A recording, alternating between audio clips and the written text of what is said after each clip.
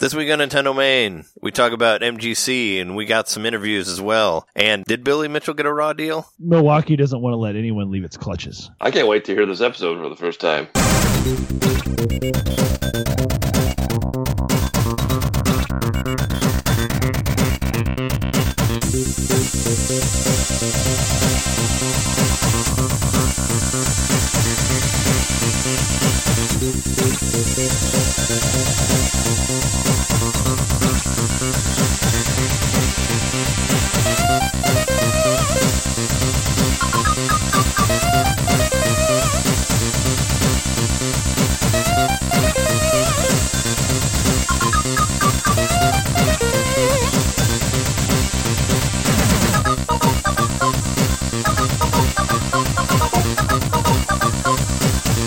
Welcome to Nintendo Main episode 117.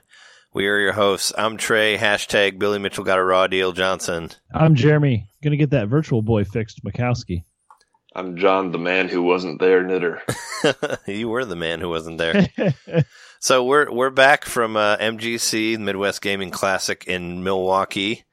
And we got a bunch of interviews that we did with various people, which will be the topic of our show, of course. But yeah, we will from start the show floor. From the show floor.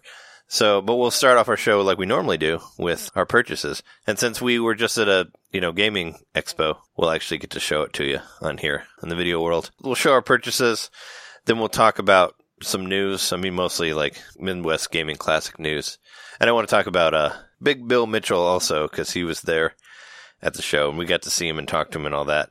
And that whole controversy happened like in between shows, so we haven't really talked about it at all. So we'll talk about that for sure in our intro. But without further ado, who wants to start here? Well, I'll start like I normally do. I bought nothing. Yep. Lame. So there it is.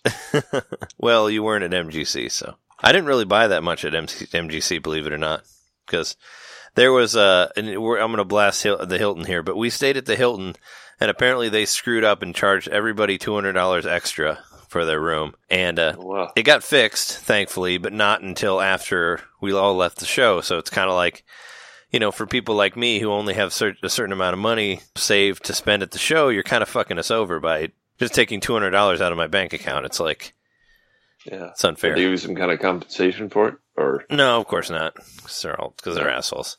But they said, I asked them about it. I was like, what the fuck? Like, why did you charge me an extra $200 on top of like the $60 incidental fee? It's like, what's going on here? And they're like, oh no, we did it to like everybody by accident, but you'll get it back in like 48 hours. And I'm like, well, fuck you, man. You're kind of screwing everything over. But at the same time, like, we were there with Jess, and she helped me purchase anything that I ran out of money for. But you should have just like taken the TV from the hotel room and told them, I'll give it back to you in 48 hours. Yeah, right. Yeah, I'm sure they'd be fine with that. And just let me take this. I stole some towels on the way out. No, I didn't. But I should have. $200 worth of towels. I left 100 Nintendo Main Honey Darling Show postcards in their rooms that they have to look at. No, not 100, but we did leave a couple.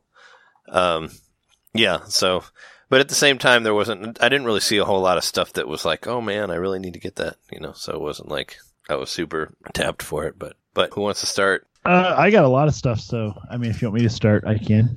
Okay, go for it. Well, I bought a lot of different stuff at the Gaming Classic. Last year, I bought a lot more games, so I kind of expected to buy a lot of games this year, but I only bought 2 games. Trying to continue to beef up my weird golf games collection that I guess I started doing for some reason. I got Outlaw Golf for the Nintendo GameCube. I love that you bought that game because Outlaw Golf was like the butt of a joke, like between all three of us. I think back in the early GameCube days, I'd always make fun of Outlaw Golf because wasn't it like originally like a timed Xbox exclusive or something like that? I think it was like a dig at the first Xbox that I would say. It's like, oh yeah, they got games like Outlaw Golf. That's a great game. It was like that in Blood Wake. We used to joke about. Blood Wake or Blood Rain. It was Blood Wake because it was the speedboat game that had blood. Oh yeah, Blood Wake. Yeah, it's almost like forgot about that game. It's like Team Knight Rider or Night Boat. There was actually a show called Team Knight Rider where there were different ones. And Night Boat was a Simpson episode, where it's the Knight Rider boat. So there was one game I had in mind that I wanted to buy. I had it on my list and everything. So I found it for $15. It was the cheapest I found it. Time Splitters 2. Yeah, I finally got this game. I've wanted this game for a while. Played it. It works. It's fun. Came with the instruction booklet in the original case, so that's cool. I think I got that game for the same price for John, because that was like one of the first games I got for John, and because we played it and you said you liked it, and I found it on sale for $15 new. So that was that was when it came out. I bought it for John the same price that you got it now used when it was out, because I guess unfortunately not that many people cared about it, or it was like overstocked or something. But I remember that one dropped in price super quick, so I think I got it for you for your birthday or something. But it was only like $15. Yeah, but that game is awesome. It's really good. I don't know how rare Future Perfect is, the third one, but I really like that one a lot. Like the single player is better on that one, I think.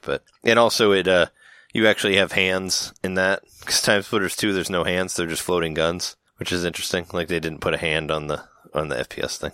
But yeah, that's a great game. So love to hear what you think of it as you play it more and do some videos. Yeah, and stuff, I mean, it was the first person shooter I remember actually enjoying. Mm-hmm. Because it had the dual analog. Yeah. And that was really cool.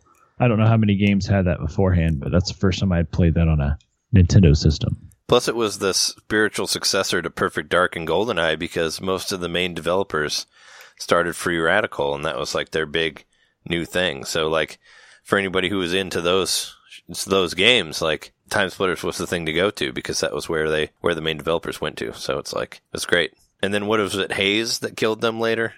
That PlayStation 3 game? Yeah, I'm not sure. I mean, I've only played this one. Because I know they did the FPS on PS3 that didn't work well. There's also like a famous video. Oh, you mean an actual game killed the company? I thought you meant a villain in the Time Splitter series. No, Haze. That's a game. I think it's Haze. I don't know. If it's wrong, tweet at me and tell me. But like hay, but plural. Haze. Oh, okay. There's a picture of a guy on the front cover with a mask with the part over his eye missing, and you can see his eyeball. Anyway, It was a game they put a lot of money into, and it bombed. I'll superimpose the image over this part. Yeah, they were originally going to do Star Wars Battlefront 3, and there's actually a video out there showing. Yeah, I got it, Haze, and there's the picture with the broken eye. I thought it was Hay '. Anyway, there's a video out there of a engine that they did where you can actually have a battle on the planet and take off into space and fight in space. It's super cool. Free Radical was an awesome company. I was always hoping for a Time Splitters HD re-release, but it never happened. Anyway, what else you got? So I had to get on a tangent there for Time Splitters 2, because that's an awesome game. No worries. I mean, that's the game, like, someone at the show saw I had it in my hand and complimented it, and then I posted it on Twitter, and someone commented, like, thumbs up just because you got Time Splitters 2. So I mean, it's a beloved game, I can tell. Oh yeah, no, it's great. We also the Columbia related story. When I lived in the dorms at Columbia, I used to take my GameCube down to like the smoking lounge and try to get people to play multiplayer. And I bought Time Splitters 2 down there, and that was a hit. Everybody loved it, so we would play like split screen in the smoking lounge at the Columbia dorms. But there was a time whenever we would hang out, we would always play Time Splitters 2. So that was. It's a good game. Good game. Yeah. It's a really good game. I remember I used to, like in the smoking lounge, it was pretty much Time Splitters 2 or whatever the Mario Party was out at the time, the GameCube one. It was like either one. But yeah, it's a lot of fun. It was a cool split screen. I know that GameCube got some shit for not having an online mode on there, but whatever, you know. I still want to get a modem for the GameCube eventually, but I never found one. So I did not purchase this at the Midwest Gaming Classic, but this is really cool. I really like this. Trey knows the person that made this. Oh, yeah, that's not a purchase, but it's an awesome cross-stitch. Gift. Yeah. Yeah, this is a gift from Jess, who's on the Honey Darling show, as Trey's fiance. Yeah, and she's on this show sometimes, too. Yeah, she's been on the show. She was on the Donkey Kong Country episode. Yeah, and Animal Crossing and Miitopia. But yeah, it's really, really cool. I really love it, and, you know, look at that. Yeah. Isn't that beautiful? Yeah, she asked me what kind of sprite you would want as a cross stitch, and I said that I was like, you know, maybe Pink Yoshi. I mean, I gave her a few different ideas, but she liked Pink Yoshi the best, and found that picture. It turned out really good. I love it. Yeah, Nice. It's got a nice spot there. Since we're So doing... I pretty much like hung it up as soon as I got home. I didn't get this week, but here's another one that Jess did. This is mine that she made for me. This is the Golem from Dragon Warrior, so I think it's super awesome. He's like one of my favorite monsters from the Dragon Quest series. So that was the first sprite that I asked for when she asked me what to cross stitch. I was like, make this dude. He's fucking awesome. Man, they're really good. She does a really good job. Yeah. So yeah, everything else I got was either art or clothing. So I'll just point. I think I'm just going to point at things. Sure. Yeah, do like this. Jeremy's going mobile. He's going mobile here. He's off the grid. All right. All right, I'm off the grid. So I got hold on, let me point. This right here. Shit. Hold on a second here. Damn it. All right, this is from a game called Galactic Battleground. I actually played it on the show floor with the developers. So this was like a little promotional sticker they gave away, but it's a really cool game. We'll talk about it a little bit more when we talk about the show, but yeah, so that was some free swag from that. Here I've got a Moogle. It's like a really nice decal. I just didn't even take it off the paper. It's just tacked to my wall here, but it's a really nice decal that I'm going to eventually stick to something. Hold on, get this out of the way. This is a hand-drawn picture of KK Slider by an artist named T. McCann. We'll put his name in the description, but he did this and this Yoshi right up here, and they were only like $5 a piece, so I thought it was pretty cool. They were actual hand-drawn works of art for $5. Let's see, what else did I get? Up here are from the interview you're about to hear from It's Super Effective, the Pokemon podcast. Got a Slowpoke Nyan Pop-Tart cat, and then the logo here, It's Super Effective. Mm-hmm. Here's a Boo. That's another one of those really nice decals. Yeah, it just bought a couple of those too. I think she got like a Pseudo Wudo and a Ditto from Pokemon, so they're pretty cool. Yeah, they're really nice. They're like super detailed. I got a Shy Guy too. Nice. And I got this Mario. He's actually a magnet, but I just have him tacked to the wall. But it's one of the pearl beads or perler beads, whatever they say. If you look back here, I got a Grr dressed from Invader Zim dressed up as Pikachu. So that was kind of cool. Yeah. And then I got Ness. Hold on. There's Ness. So yeah, let's see. I think that's everything on my wall that's new. I didn't get this at MGC, but this is what I got for my Secret Santa on Reddit. It's a little Magus pocket watch. It's kind of hard to see. Mm-hmm. It's like a chibi Magus. What's Magus from? Chrono Trigger. Chrono Trigger, yeah. So it's like a pocket watch. It's kind of cool. And two more things. Got this shirt right here. Got a cool purple Midna shirt. Yeah, it's got Midna and Link in wolf form. It's a cool design. I believe that's made by, I think they're called Yeti. Yeah, Yeti. It's like, and I got one more shirt from them. I like that the Tears of Light are on there. Those cursed Tears of Light. Cursed Tears of Light. This is the other shirt I got. This is a kind of a cutesy Yoshi's Island t-shirt. Yeah, that one's cool. I mean, they're both cool, but this one's like super. They look like their eyes are dilated or something. Like they're on some sort of. Maybe they're on. Maybe they're on Fuzzy. Fuzzy and got dizzy. Yeah, they're on some Fuzzy. I was thinking. It looks like Fuzzy might be on there. That should be one of the next shirts I make. Is like warped Fuzzy thing. But yeah, just where the screen's all wavy. I did say at the top of the show that I might get my Virtual Boy fixed. If I do, it'll be by this guy, Ineos Matt. Supposedly he solders the boards and makes them work again, which is something I'm not able to do. So. Yeah, I wondered how much does he charge for that? The price is reasonable. I think it's the most expensive one was his N64 was $15. So if it's even if it was like $30 and I had to pay $30 for shipping, to get it to work again, that might be worth it. Yeah, but yeah, I think that's everything. You pay for another Virtual Boy, and you'd be taking a gamble with that, as we get yours fixed. Right, and it's a permanent fix. Like it's better than what was originally done. So. Yeah, if it works, that'd be great. But yeah, that's everything I got at MGC this year. I got some random flyers and stuff, but I hung up like the Haunted Halloween one here, which is another interview you're going to hear in a little bit. Haunted Halloween 86. I always really want to buy that game, but the main reason I don't is because I don't have working NES, so I can't play it. But as you'll find out in our interview that follows, they are planning, or they're trying to get it on Switch, so I'm hoping that it gets on there. And if it does, I'll definitely buy it. I'll buy Haunted Halloween 85 and 86. And they have a new game coming out this fall that we talk about also on there. So, I think all those should be on Switch. And I know it's already on Steam and on the Xbox One eShop, whatever that's called. You can get that on there. And they said they're trying to get it on Switch, so hopefully it'll happen sometime in the future. Oh, yeah, and there was one more thing. One more piece of clothing. Oh, yeah, you got the shirt. Or no, that's the hoodie, right? Yeah, I got a hoodie with my ticket price, and I'd forgotten I ordered it. And, so that was a nice surprise. It's a cool hoodie. I mean, I like it. How much was it like an extra 30 or 20 or? I think it was like 25 extra.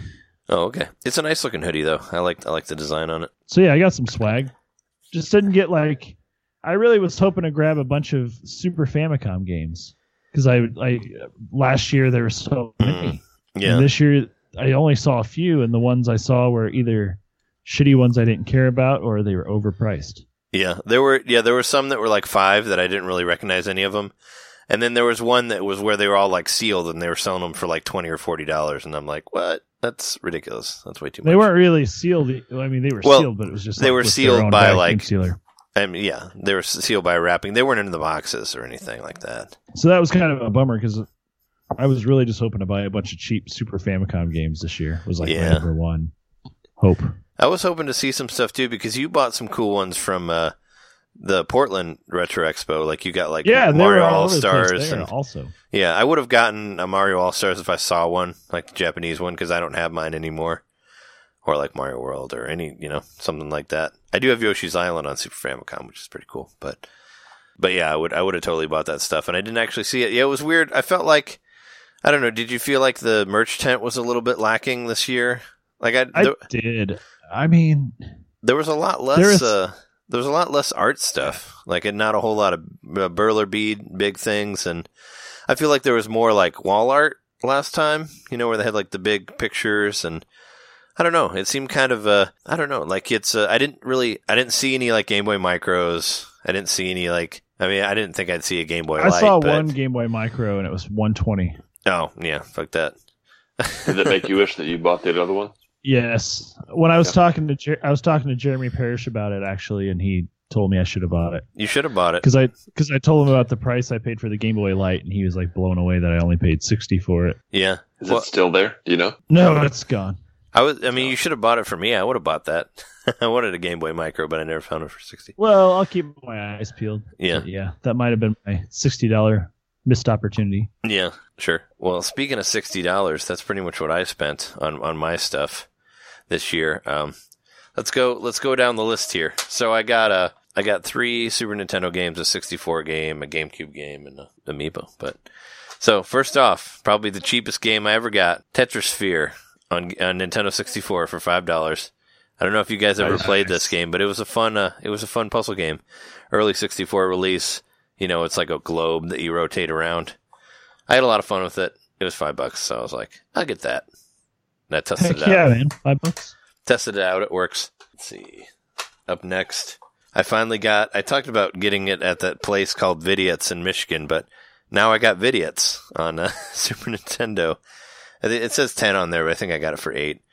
But yeah, the Ren and Stimpy game, probably the only one that I think is actually decent, and I used to play through it all the time, so I wanted to try to do a stream of it at some point. But yeah, nice. Got Vidiot's for $8. Is that the one that has Space Madness?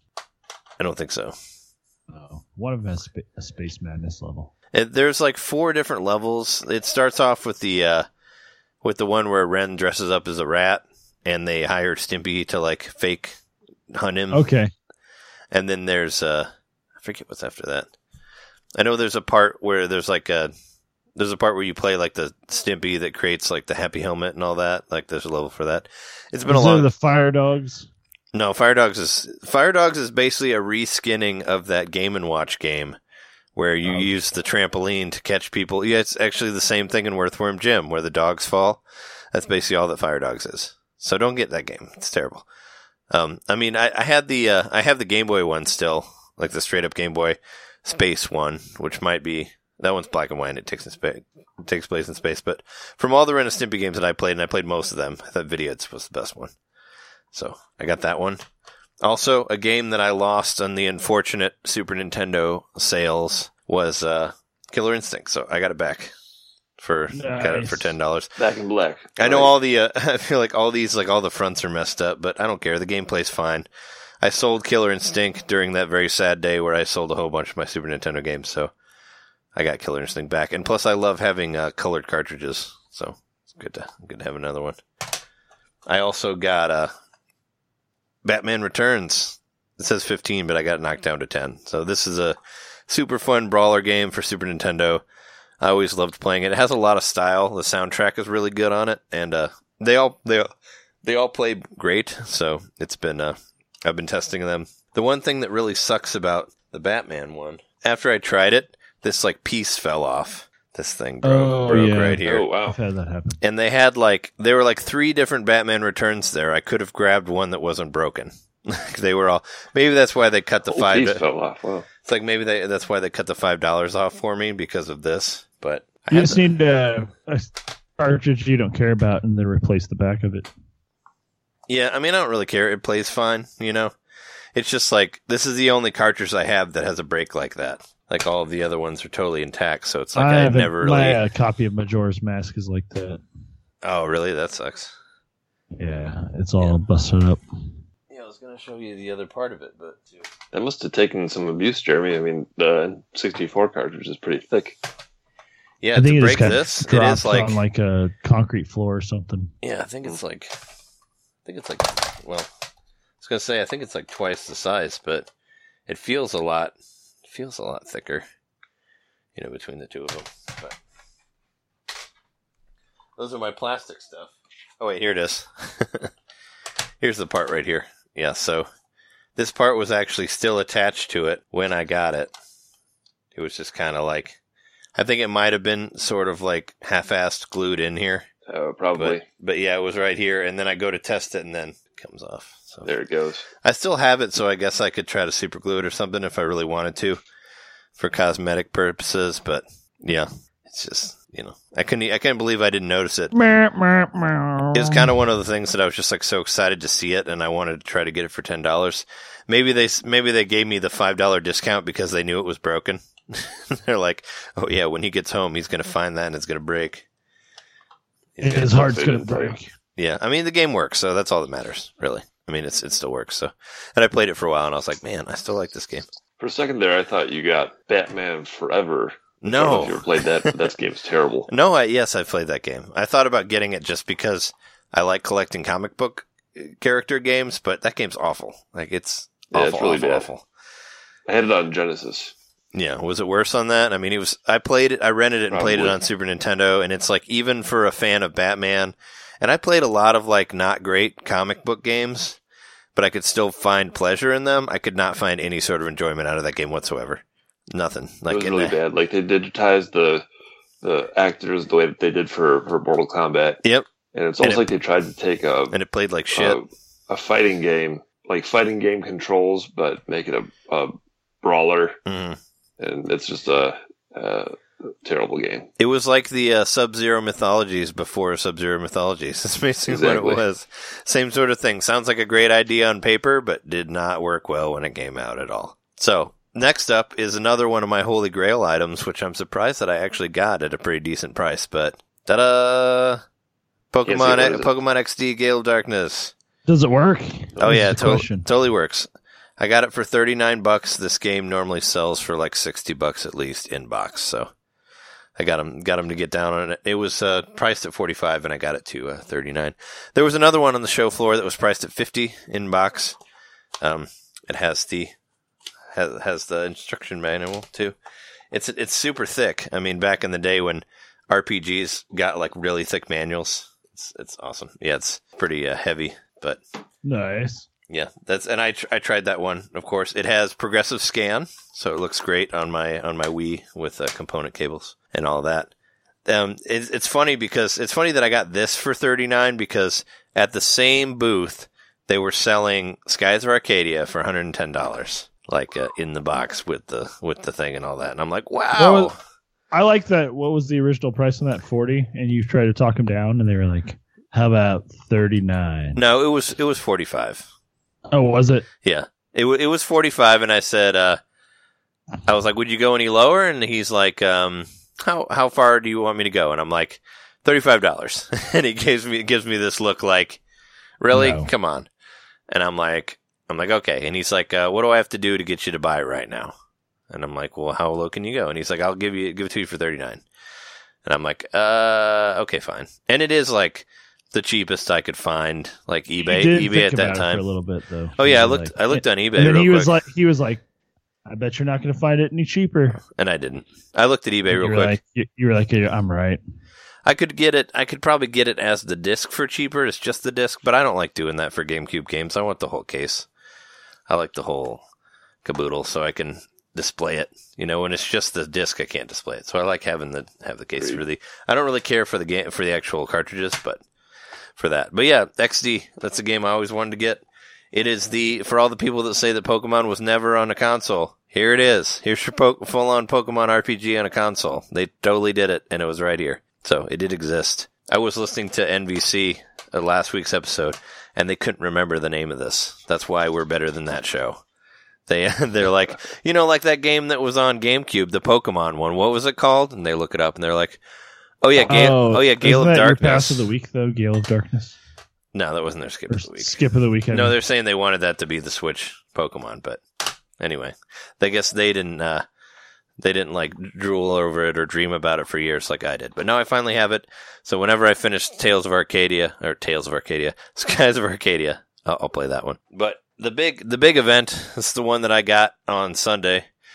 I guess Jess got it for me because of the Hilton fiasco. But got Waddle Dee, the amiibo, for $10. I thought that was a pretty good deal. And I like, me still being a Kirby supporter / apologist. I wanted to buy some more Kirby stuff. But, since we're actually recording this, I can open it in front of the camera. So shit. For you live unboxing. For you at home that's not watching this on a computer, you get to hear the normal our normal audio unboxing, but this for people who watch YouTube, you can check this out. Anyway, get out of here, Waddle Dee.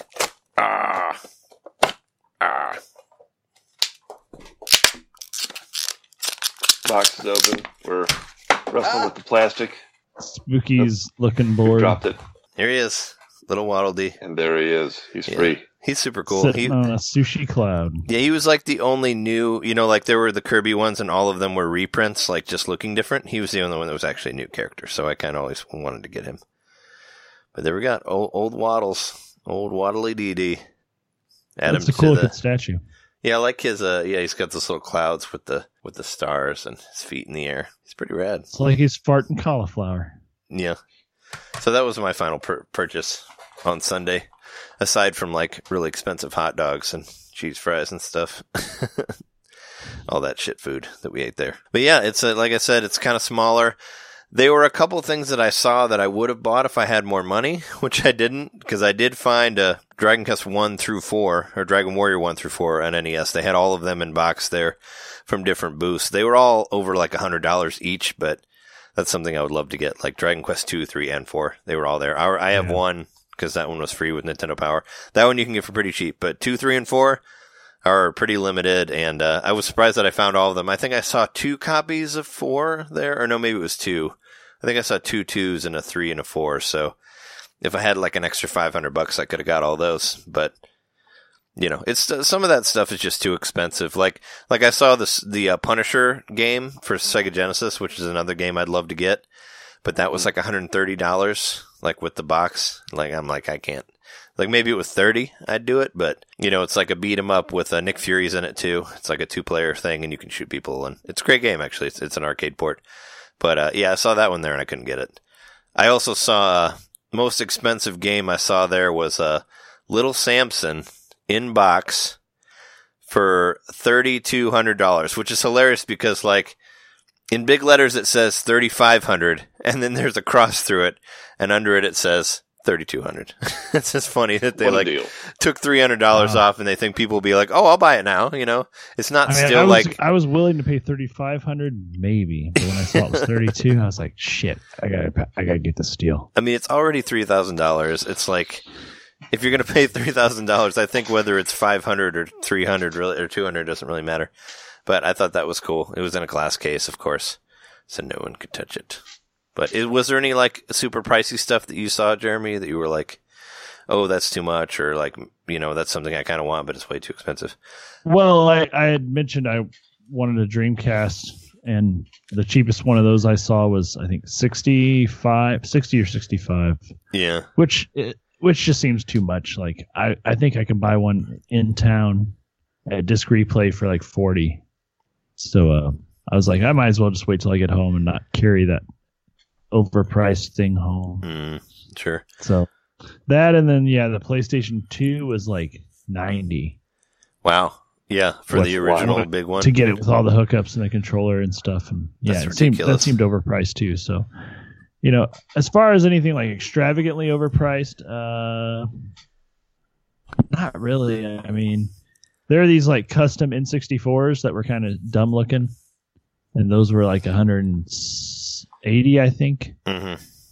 And they just were like, somebody did some custom plastic molding and made them look like Mario's overalls or something. And it was almost as bad as that Pikachu one that you stood by, but not as bad. But that Pikachu one. So you ruined an N64 and want me to pay more. Yeah. Exactly. For their their artistic intent or whatever it's called. Something I did see cool that I haven't seen ever is Japanese GameCube games. There's one of the booths there had a bunch of Japanese GameCube games. Had like the Biohazard, Resident Evil, and like Luigi's Mansion and Pikmin and a bunch of other stuff. I don't know if the GameCube's backwards compatible. I'm thinking it probably isn't.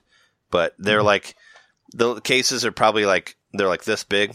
They're like a third of the size of the regular United States GameCubes. So I thought that was cool. They're like the size of the disc, but a little bit taller. But those are really neat to see. I think they were going for like $40-$50, but it was just cool to see. Like a Switch case? Smaller than Switch cases. I'd say it's probably about Is it the size of the disc that the disc for the Game Boy player comes in?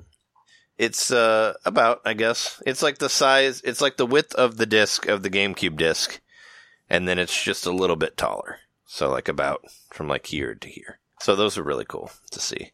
That whole booth that they were at was super overpriced. Everything was overpriced there, but it was cool that they had Japanese GameCube games. Do you guys want to, we should probably talk about our overall thoughts on the show, right? Before we get to Billy Mitchell, or should we do Billy Mitchell first? Talk about your thoughts. Okay. So, like, you both been there before, and you say you're at a new venue now. What was the difference? Well, it wasn't as crowded as I thought it would be. It actually didn't seem all that crowded, I guess, in the long run. But it was, everything's a lot more spread out now. It was cool that they were able to like put the museum and the pinball stuff and a lot of the arcade stuff in the same room. Like that was really nice. They had a really huge room for that. So like coming in there, and on Sunday I actually did go look at a lot more of the museum stuff, which I didn't really get to do, like all the stuff that's on the old TVs and all that stuff up front.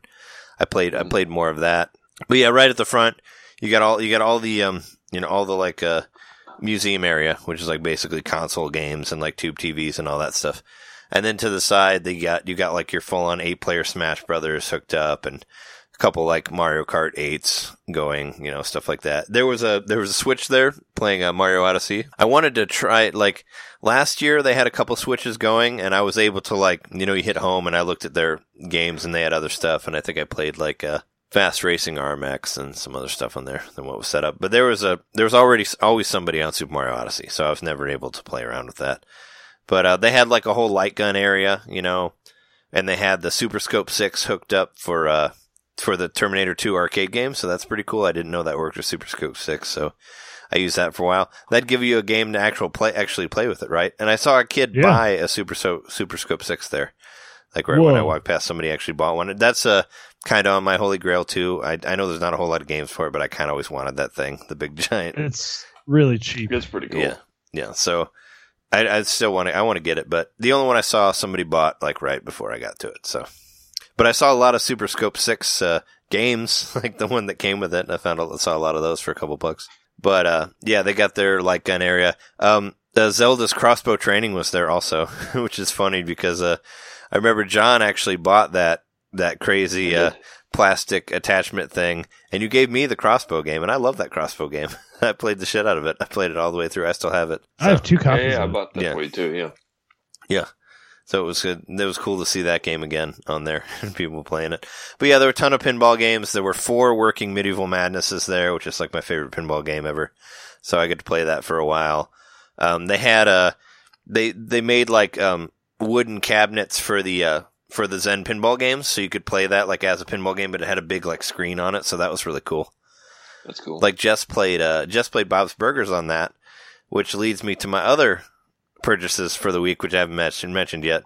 I ended up buying I bought the Fox pinball set that comes with like Archer, American Dad, Family Guy, and Bob's Burgers. I pretty much bought it for Bob's Burgers for Jess because she really liked playing it on the show floor, and she's been playing that game. I also got the Doom Skyrim Fallout as well to play, and the Doom pinball is kind of a little confusing.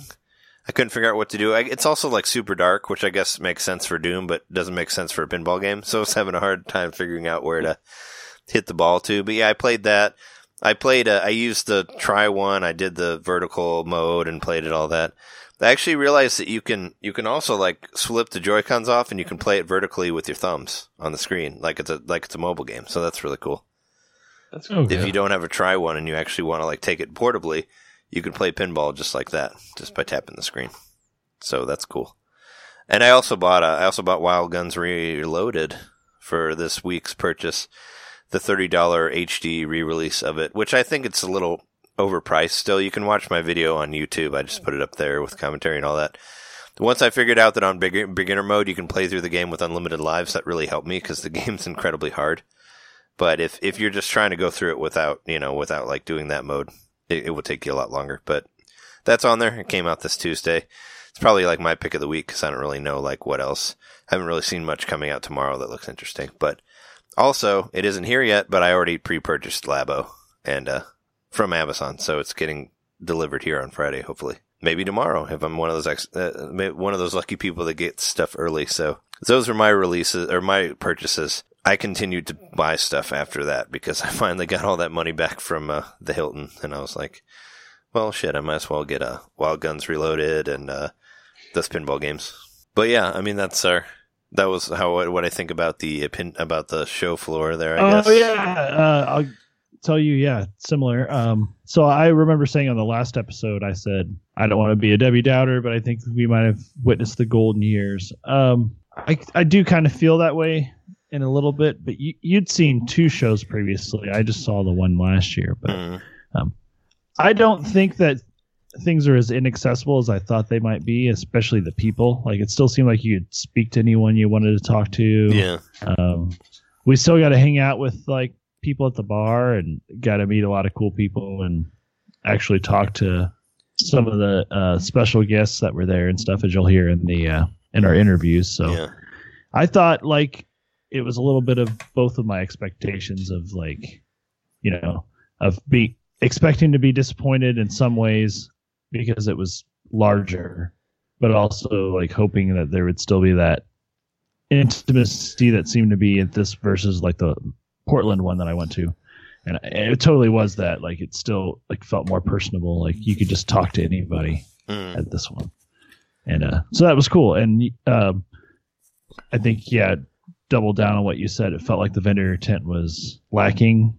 There was a lot more space, but everything was more spread out, and it didn't seem like there was.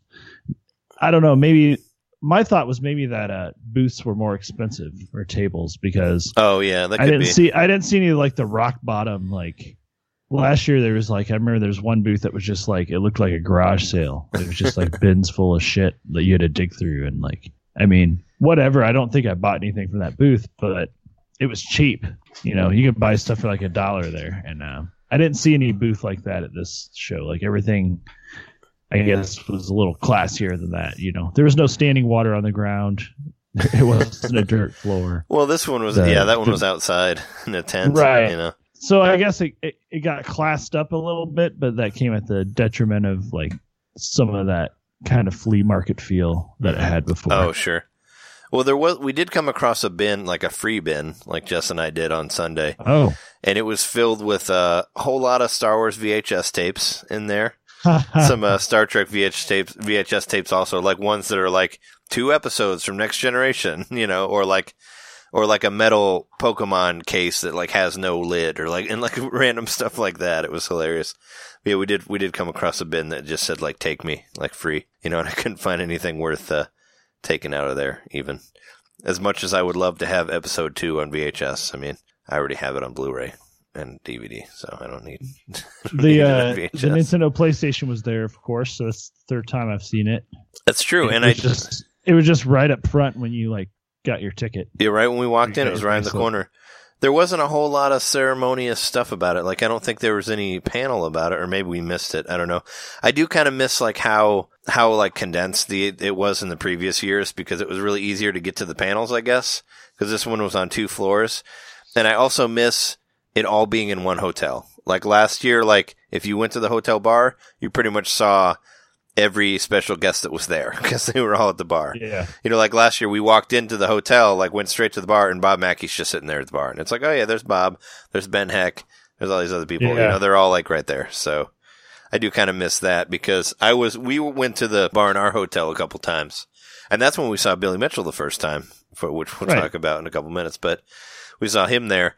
But I was like trying to figure out, like, I was like, I wonder where the Retronauts are staying at. And turns out they were at a completely different hotel. Like there were a lot of different hotels that were all attached to the city center. So it's kind of like there were different options. Pretty cool, really. Yeah. So, I mean, people were all spread out all over the place. So it wasn't as easy to just like randomly run into somebody at the hotel bar.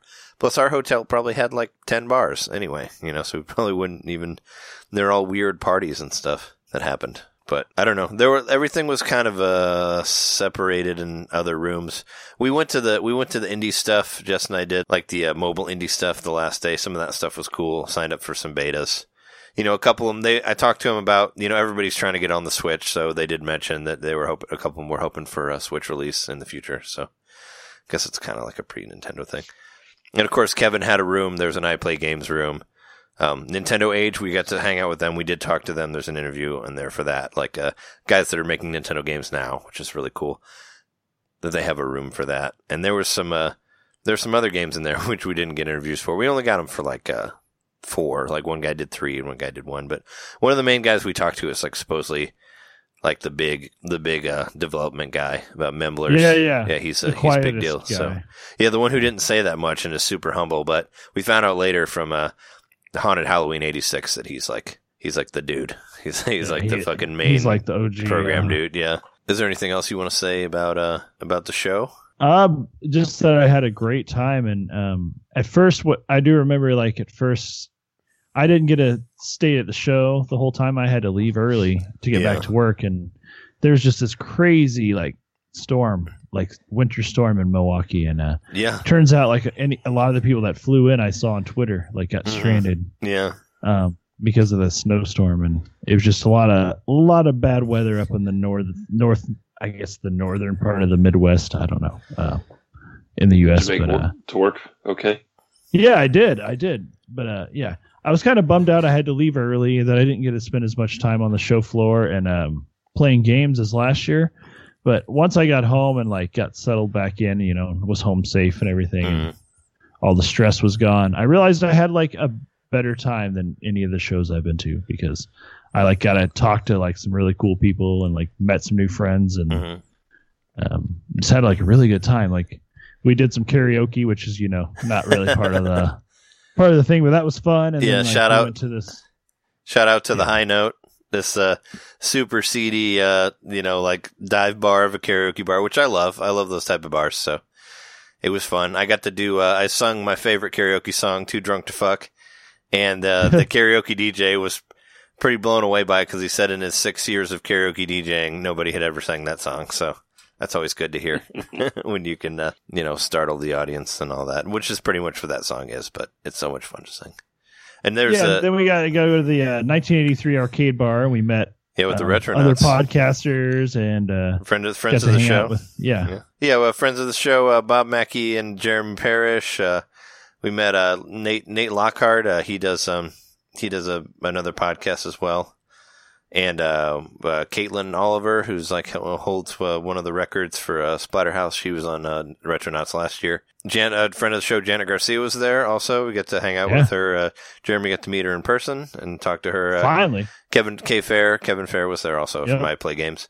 And it was cool meeting Kevin also. Yeah, so we all got to hang out and have shots and get drunk. And they had NES Classics and Super Nintendo Classics hooked up. So I remember like Jess rocked a lot of Super Mario Brothers 3 on there on the TV behind the bar. So that was fun. We got to play some of that stuff. My favorite, they had the mixed drinks that were video game themed. I didn't get any cocktails, but like the Double Dragon. There's a guy who got the Double Dragon, and it was literally 2 drinks. It was 2 Red Bull vodkas. Yeah, that's all it was 2 Red Bull vodkas. And he's like, I don't know why there's 2. And I'm like, oh, well. And I was like, I was wondering why it was $10. Like, there can't be, like, $10 for a Red Bull vodka seems kind of ridiculous, especially in, like, Milwaukee. I mean, we were drinking rye whiskeys for, like, $4. Like, that's pretty much unheard of in Chicago. But, you know, it was, but that was fun. Yeah, we all got good and wasted. And probably the reason that I didn't buy as many games is I did spend most of my money at the arcade bar buying drinks for everybody there. But it was fun, and I didn't play any of the arcades there. But we had a lot of drinks and talked about podcasts and podcasting and all that. So it was really fun. And thanks to everyone that we met there. You know, we had an awesome time. Of whom may be on future episodes. Hopefully. Yeah, that's the plan. We may have a couple guests in the future here. So it's cool. Well, I had a fantastic time, and I'm sad it's over. It feels almost like church camp or something back in the day. Like that feeling like, man, I'm not going to be around all those people again for another year. Mm-hmm. But I had a really good time with them while I was there. Yeah, I was really happy get to play anything cool that you haven't played before? Not really this time around. I played this game, like I said, which I already forgot the name of it, unfortunately. But Space Cat Battlegrounds, something like that. Yeah, and it was with the guys who made the game. So the 2 gentlemen who had programmed it were there. And so, like, one other guy on the show floor was playing the game with me, and Galactic Battleground. But it was a really cool arcade cabinet. It had beer holders built into it. You know, it's meant to be a party game. There's a lot of power ups, and you're not just shooting at each other. You're also trying to push asteroids at each other, and there's like stationary turrets that you can shoot and cause them to shoot in different directions, so they're like firing back at the other guys. So it was pretty fun. The 2 guys were super nice and were answering a bunch of questions about the game while I was playing it. So I thought that was cool. Do you remember what that analog game was that they had in the arcade room that we played in the Galloping Ghost room? It's called like Mountain Climber or something, and it had like a little pinball ball and like these silver like hills and a steering wheel, and it was like pretty cool. Like you would basically, these hills would go up and down like as you turned the steering wheel, and you basically wanted to try to like move this ball all the way up to the top without it falling out any of the holes on the side. And that game was really cool. Like, it's not a video game at all. Like, there's no video stuff to it at all. It's all completely analog, but that was really fun to play. Like, it was just an interesting game that I had never seen before, and I was like, wow, this is pretty awesome, you know?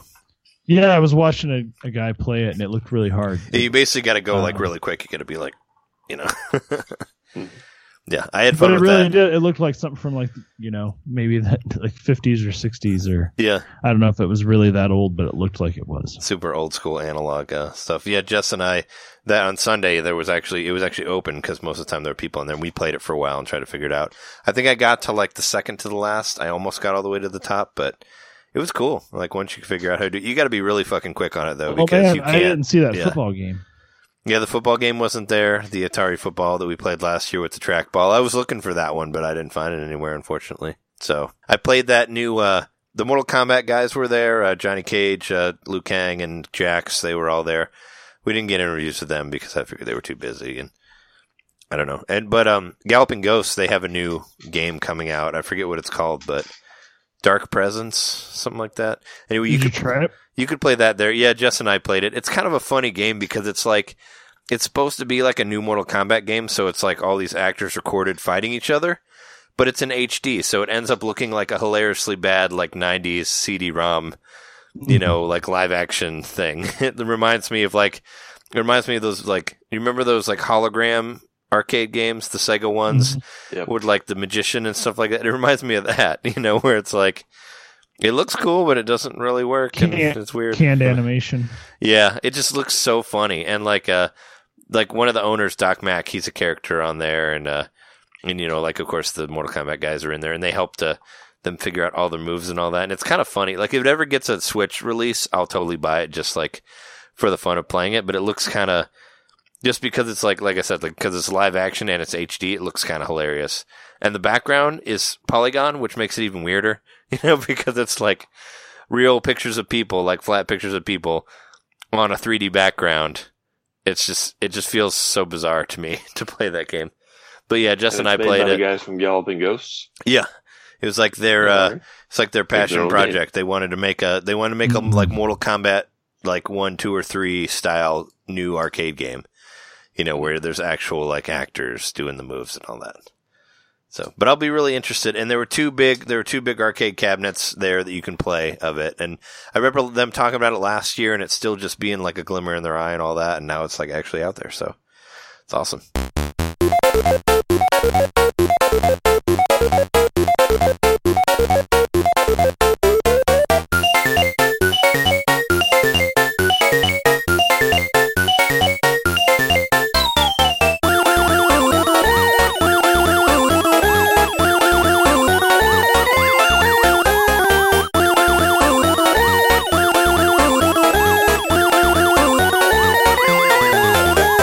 So big news thing that we haven't talked about yet. It happened in between shows, but I actually think we did kind of hint at this because that one guy got outed about his scores. I don't remember his name, but the guy who played all those games that nobody else had played, and he said he had a certain score, and like some scientists, something, right?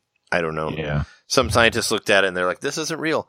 And people were saying like, Billy Mitchell is coming next, and I'd read some stuff about his stuff maybe being an emulation or whatever.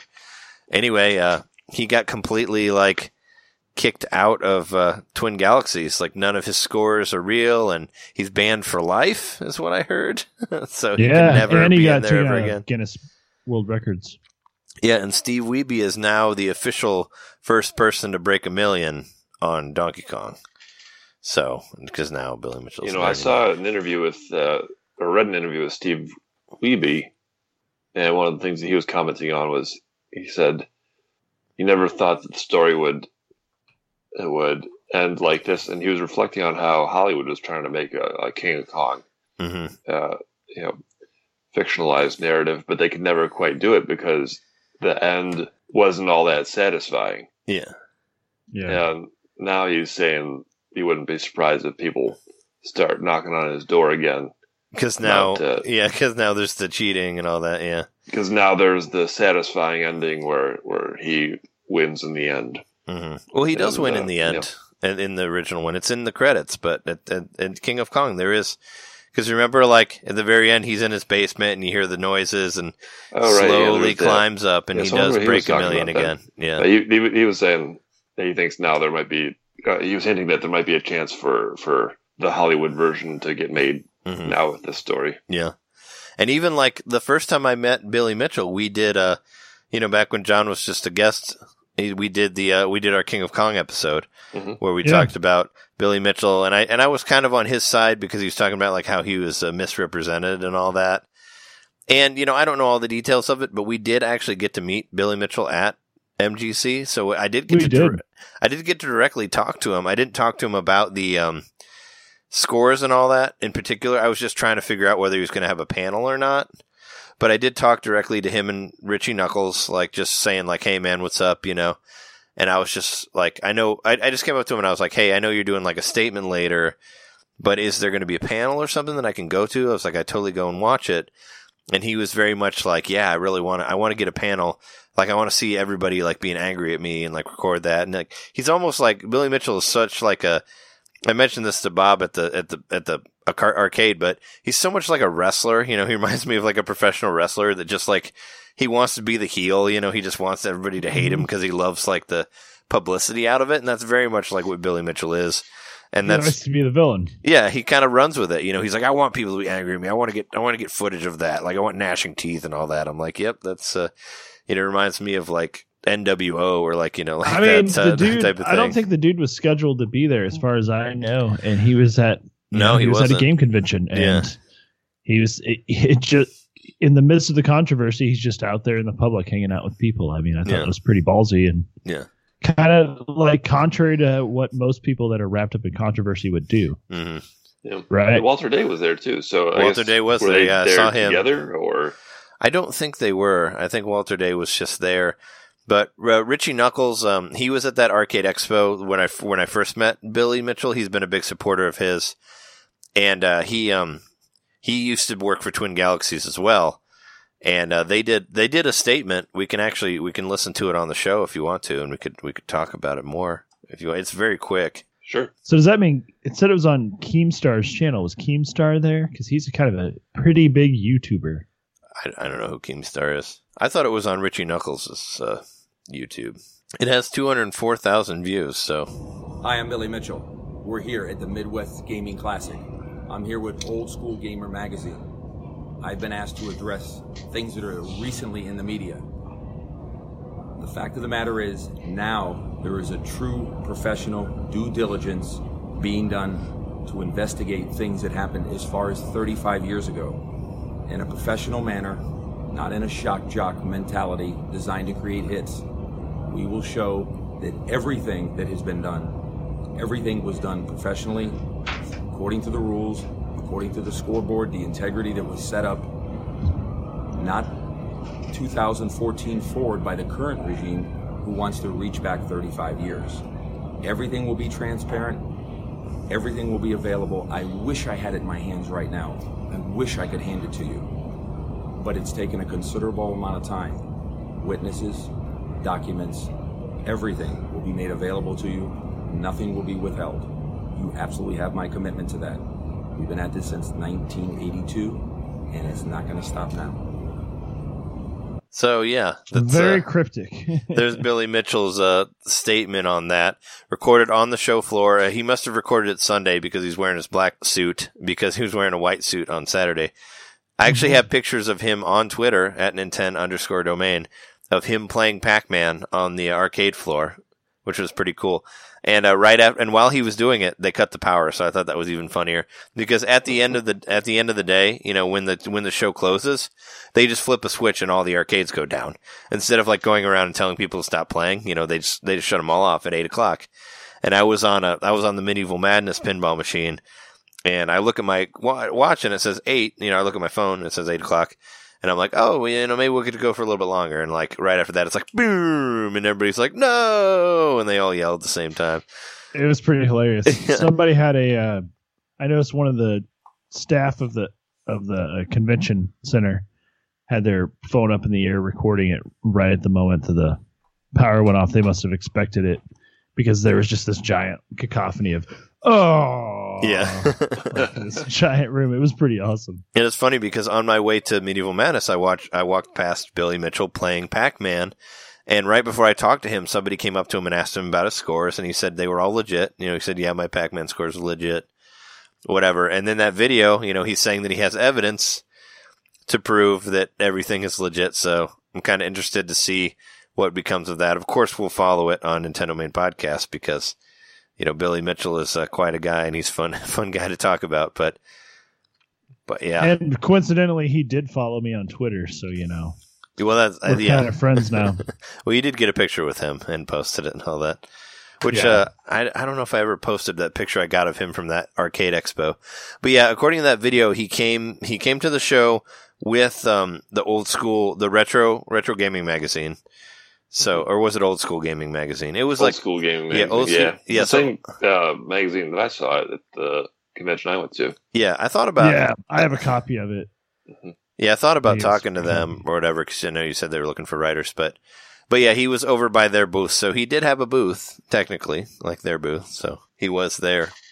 Funny. I saw someone had tagged on Instagram that they bought his hot sauce, so he must have had some of his. Oh, of course, yeah. He always brings that shit with him. It's expensive. Like it was like $60 or something when I saw him at the Arcade Expo before. But yeah, funny thing about the them killing the arcades. At the end of the day, I just wanted to mention on Sunday. Speaking of games you wanted to play, I really wanted to play Cuphead. They had a Cuphead on display there, and there were people on it all day, and finally somebody got off of it, and I walked over there to play it for like the last 20 minutes on Sunday, and the dude was like, he's like, I gotta unplug this before they shut the stuff down. I'm sorry, you can't play it. So I never got to play it. He like pushed me away. He's like, no, you can't play it. He's like, I gotta turn this down like right before they turn the power off, so like the system doesn't get messed up. And I'm like, okay. I mean, like I've been sitting here for like 10 minutes waiting to play this game, and you can't give me like a couple minutes with the game. Like, come on, dude. But yeah, I got shooed away from Cuphead. So that was a game I wanted to play that was on the show floor, but there's always somebody on it. There was one game that kept working when everything else was off. Oh yeah, that was the fighting games in the corner. That was like Dragon Ball Fighters and Street Fighter. Those were still on when everything else went off. But yeah, I mean, that was Billy Mitchell's big statement. I'm wondering what his evidence is, and I love that after I was comparing him to a professional wrestler, like in the video, he says that it's not like scare tactics or like whatever you would call it, like to just try to get people to look at it, but it totally is. Publicity stunt.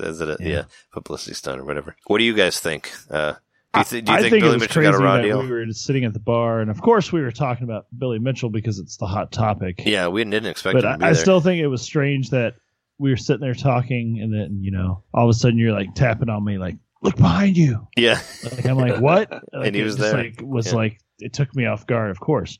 In his fucking white suit. And I turn around, and he was like 6 feet away on a cell phone, and it was a normal cell phone, but in my mind, I imagined it as a giant, like 90s cell phone.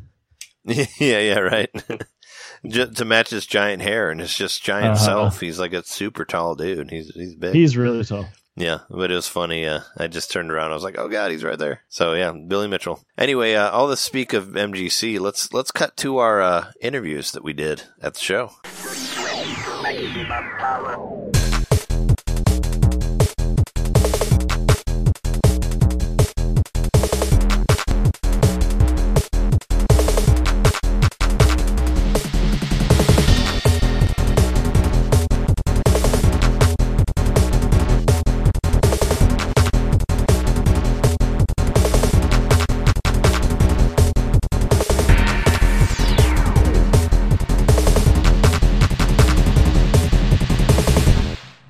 Hi, this is Trey and Jeremy here from Nintendo Main Podcast. We're at the MGC 2018 show, and we're here in the Nintendo Age area of the show.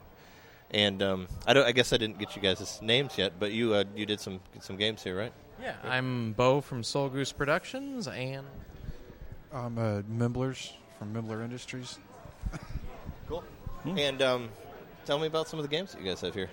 I have a game that's sort of like a Robotron-esque deal. You play with two NES controllers. You turn them sideways, so you got your thumbs on each D-pad, and then run one direction and shoot all the others. I think it's really cool. You've got a modified Virtual Boy controller plugged into it right now. Yeah, so like holding two controllers is not the funnest thing.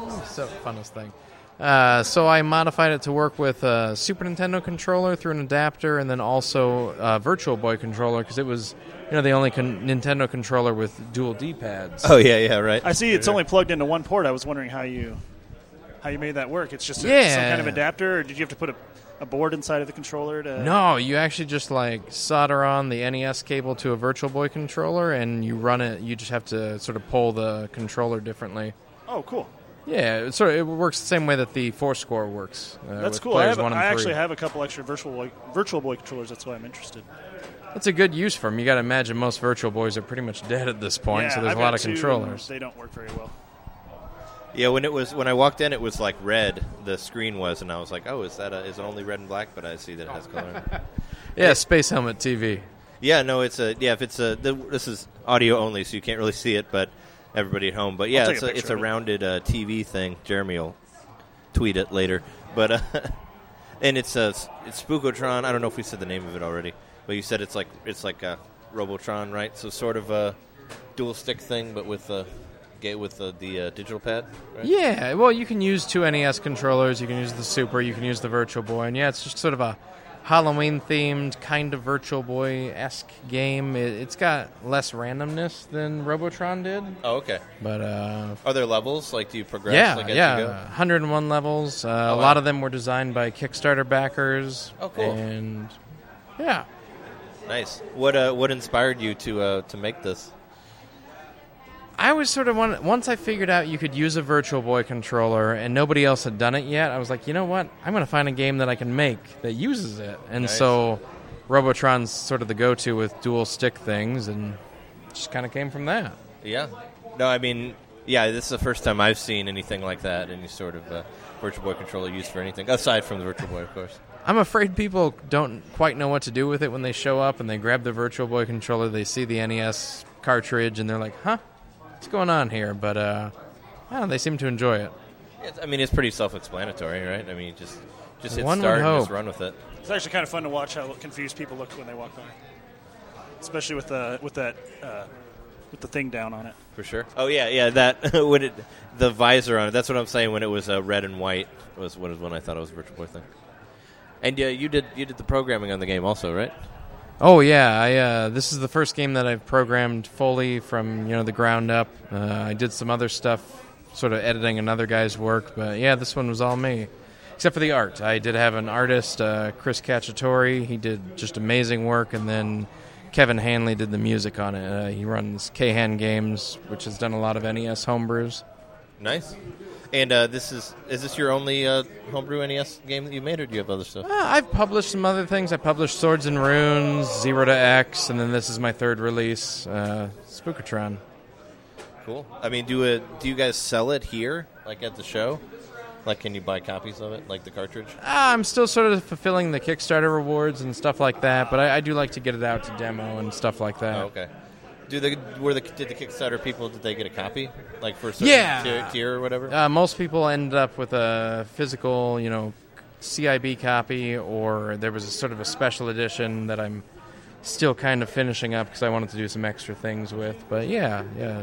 Do they come with the modified controller also, with the Virtual Boy controller? I have offered them to backers first, and then I'll offer them to the public. But yeah, before I released the game, I decided to buy a bunch of controllers because I figured the price would spike a little bit, and I've got 40 or so sitting around. Oh, wow. Nice.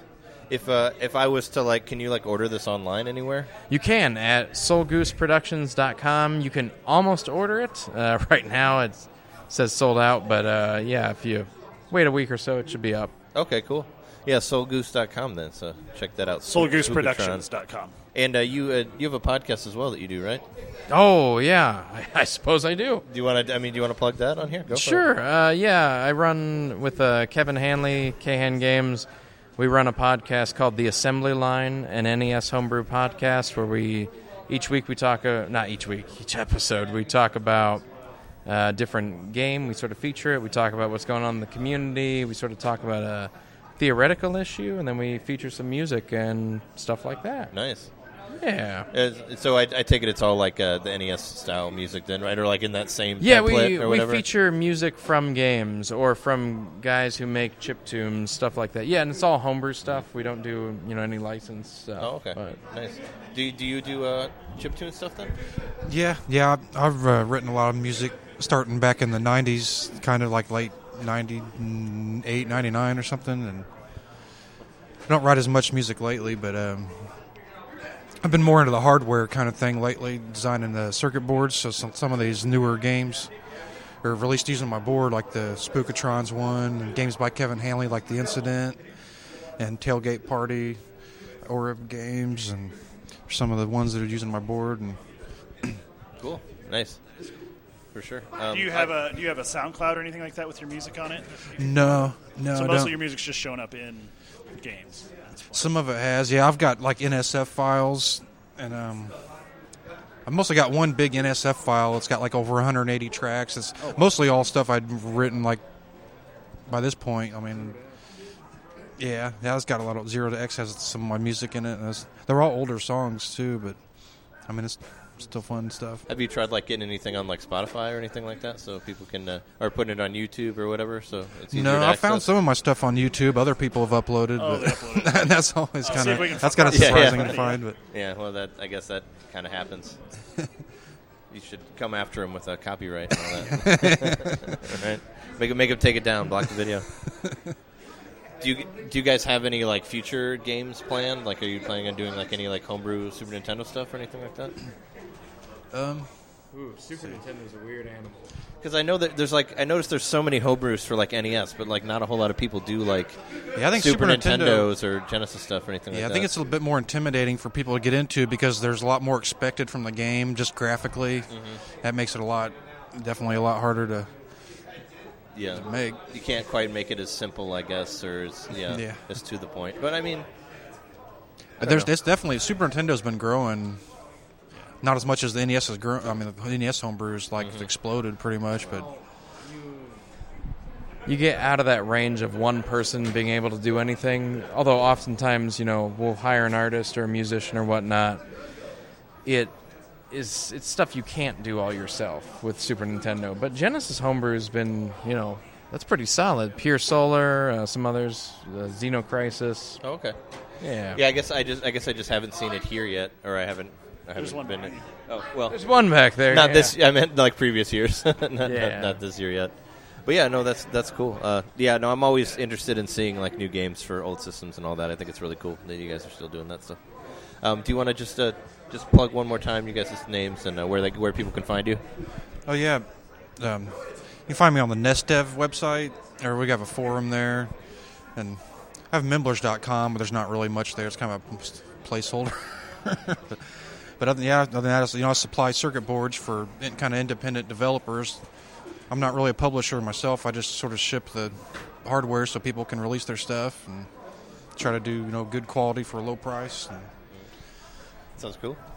Yeah, and I run SoulGooseProductions.com. I do some publishing. I help distribute GT-ROM boards for Memblers, and then make games when I can. Nice, sweet. Well, I want to play the Spookatron right now because we haven't actually got to try it out yet. But yeah, that'll be what we do next. But thanks a lot, guys, for talking to us. Thank you. Pleasure to meet you. Yeah, nice to meet you.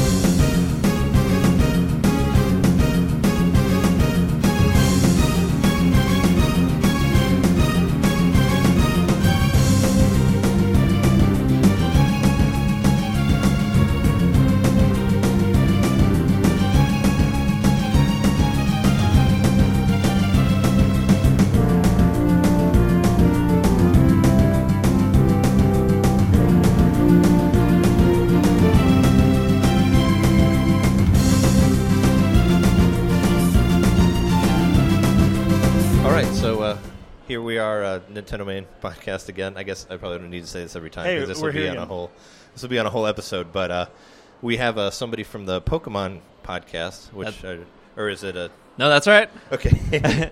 I mean, because I know it's like PK. PKMNCAS cast, yeah. But the show is called It's Super Effective. Okay. Oh, okay. Oh, yeah. Has the different Pokemon types. Oh, we talked to you guys briefly last year, but I wanted to actually get an interview this time. So, do you want to? Here we are. So it's happening. What's your name? My name is SBJ, just my initials, but you can call me Steve. But yeah, I've started It's Super Effective about 8 years ago. Oh wow. Yeah, a long time ago. And yeah, it's a weekly Pokemon podcast. It covers everything from Pokemon Go to Sun and Moon to the TCG to the anime, and it comes out every single Monday. Oh, nice. Have you exceeded the number of Pokemon yet with your episode numbers?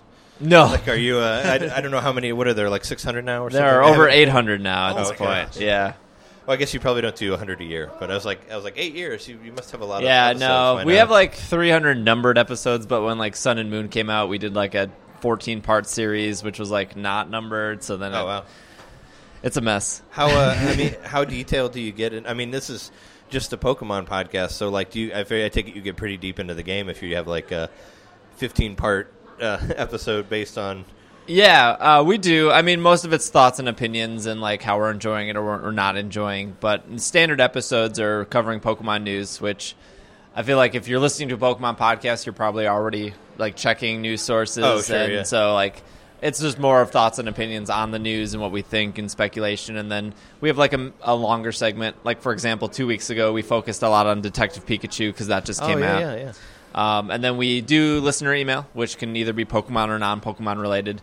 And then we have our Pokemon of the Week, where we do spend time like focusing on a specific Pokemon, like Venusaur or Mareep or whatever else, Zangoose or something, where we'll look like, this is what this Pokemon's based off of, this is where it's from, this is its moveset, like so on and so forth. But overall, like a general Pokemon podcast, because you can find specific shows that are only Go related or only TCG related, but we kind of cover everything. And I guess we have the advantage of we've been doing it for so long. So nice. What's your favorite Pokemon personally? Oh man, I get asked that like a million times a day when I stream. I'm sure you do. I'd like to know. It changes. It definitely changes from time to time. But like my defaults are probably like Farfetch, which is like a Generation 1 that most people know. Yeah. Chandelure is really great. Chandelure, that like ghost chandelier. And then for some reason recently I really got into Corsola, and I think it was because of Pokemon Go, because Corsola is only available near the equator. So when we were down in Texas, I spent like 2 days being like, are we close enough to get Corsola? But it's a really cute Pokemon. Have you how's your Pokedex doing on Pokemon Go? Pretty good. I'm one step away from getting Mew, which is like the hot stuff. But otherwise, besides a couple regionals, Kanto's all done, Johto's all done, and just need like a Salamence and like a Slacking for Hoenn, and then I should be set. Okay. Have you been like traveling around the world? Because aren't there ones that are only in different countries? Like, so some got released elsewhere. So like Kangaskhan's only available in Australia, but if you went to the Pokemon World Championship, Kangaskhan was spawning there. Oh yeah. And then for around Thanksgiving, they've made Farfetch available everywhere, which is a Japan exclusive. Mm-hmm. So the only one I think I'm really missing from Kanto is Mr. Mime, which is European exclusive. Oh, okay. All right. Wow. Didn't they like recently update Pokemon Go? Like I've seen it out in the world more recently. Yes, they added daily quests and like daily I guess quests. It's almost like World of Warcraft or something, where it's like instances. Yeah, well, not instances, but it's like World of Warcraft has a lot of like kill these 4 enemies or like collect these 5 berries. Pokemon Go has that now, where it's like catch 3 fire type Pokemon or spin 6 gyms or fight in like 3 gyms. And when you do that, you unlock rewards. And that's one of the ways to get Mew, is there's more specific ones. Like, so one of the steps for Mew is evolve a Gyarados, which takes 400 candy, which is quite a bit. Oh yeah. The like from the Magikarp, right? Yeah. Is it evolved to the Gyarados? Right? Evolved to a Gyarados, yeah. So Magikarp into Gyarados. So it's one of the hardest ones to evolve in the game. So that's one of the steps to get to Mew, which is pretty cool. Of being like, hey, you should probably have a Gyarados before you get one of the rarest Pokemon in the game. Sure, yeah. Yeah, I always wonder. I mean, I played Pokemon Go a little bit, but I did get a couple of the Magikarps, and I'm like, what do I need to do to get it to? Because I would always just carry them in the group, and then just Well, in the original one, put them out first, and then cycle them out, and then put somebody stronger in there to do in the main series before the experience share and all that, which really made everything a lot better. What's your favorite like generation of the Pokemon games? Would you say? Right now, I would have to say like Ultra Sun, Ultra Moon, Gen 7, the newest ones. Okay. And the only reason I say that is like some people don't like it because there's no gyms, there's trials instead, and it's very story heavy, which people don't really enjoy because they want to skip through and stuff. I think I like it a lot because not only did it make things a lot more easier, like they got rid of HMs and all that stuff, so you don't need one Pokemon knowing Surf, that was one Pokemon knowing Fly. Yeah, no, that was so good. I'm glad they finally did that. And then just like a lot of quality of life stuff, but Ultra Sun, Ultra Moon was the first game I completed my Pokedex in finally after 20 years, because I completed Red and Blue back in the day. But all the other dexes were so daunting because they want 800 or 700 or 600. Yeah. But in Ultra Sun, Ultra Moon, they only needed 400 to complete the dex, which felt really good to do that. And then because I completed it, it made me want to go backwards of like, I do want to complete the dex now in X and Y or in Black and White too. So if it wasn't for those games and just like the right time, right place for me, I probably would have never gone backwards. Oh, okay. Do you do like competitive Pokemon? I don't. Any of that? No, yeah.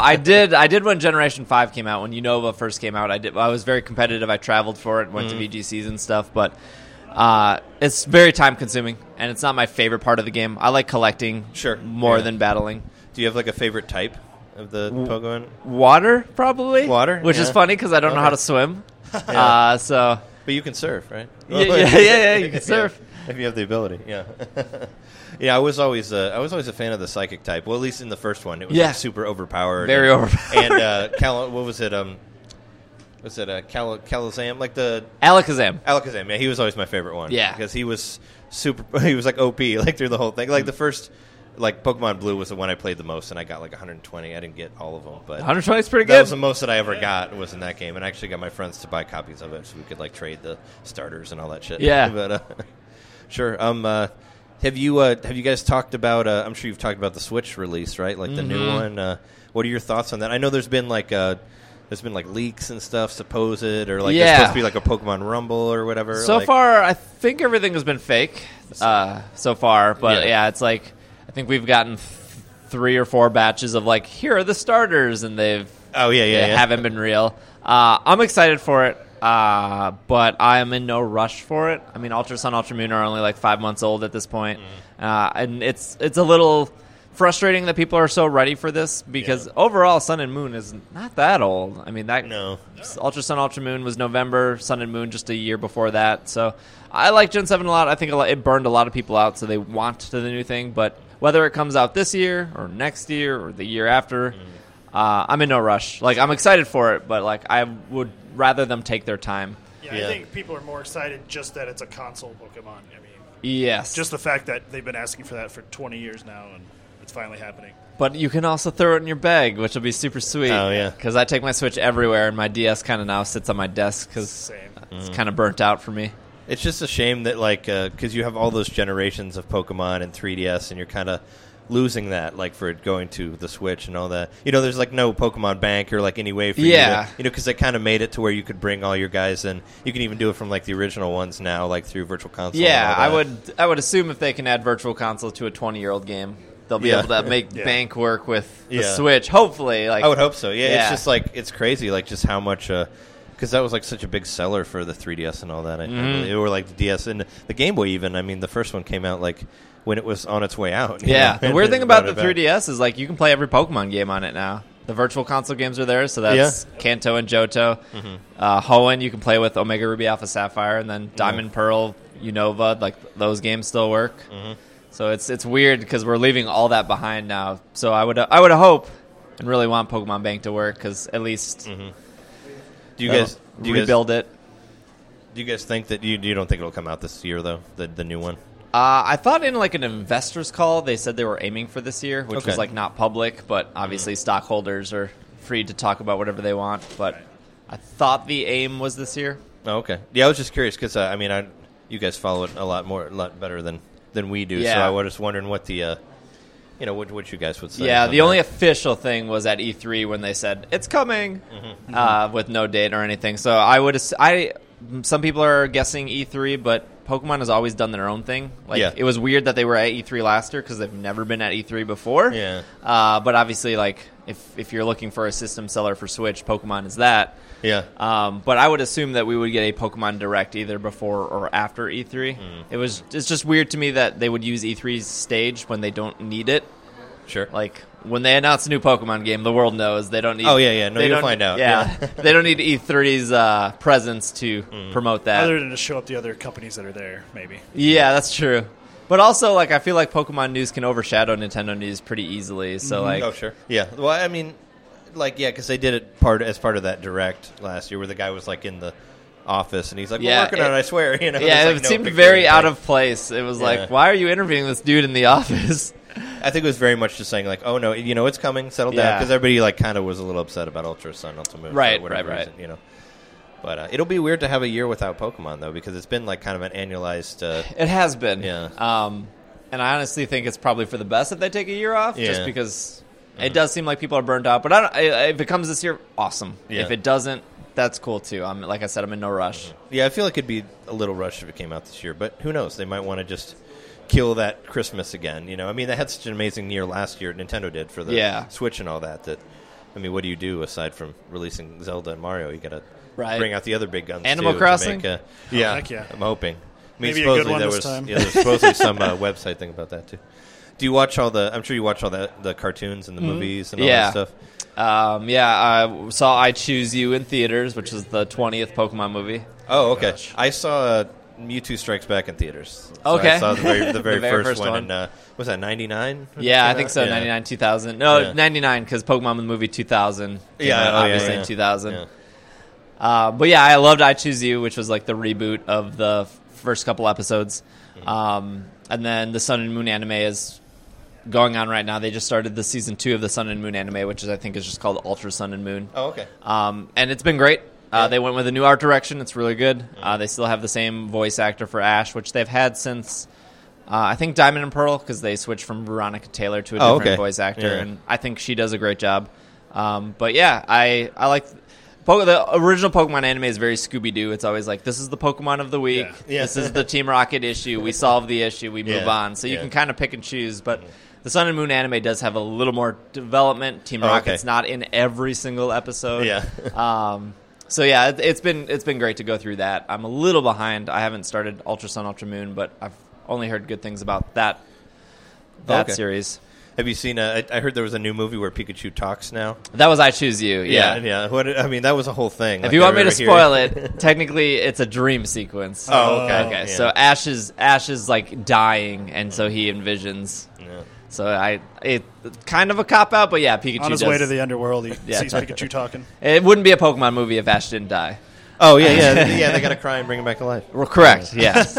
Is there any sort of advice that you would have for anybody who's like not into Pokemon and like wants to get into it? Like what game to start with, or like? I think Pokemon Go is a good place to start. It's free. Sure, yeah. It's on your phone. Everyone has a phone, I would assume. Yeah. And then if you're going to start with a game, I would say Ultra Sun, Ultra Moon are great. I would skip Sun and Moon completely. Oh, okay. Just because they added 100 more Pokemon to Ultra Sun, Ultra Moon.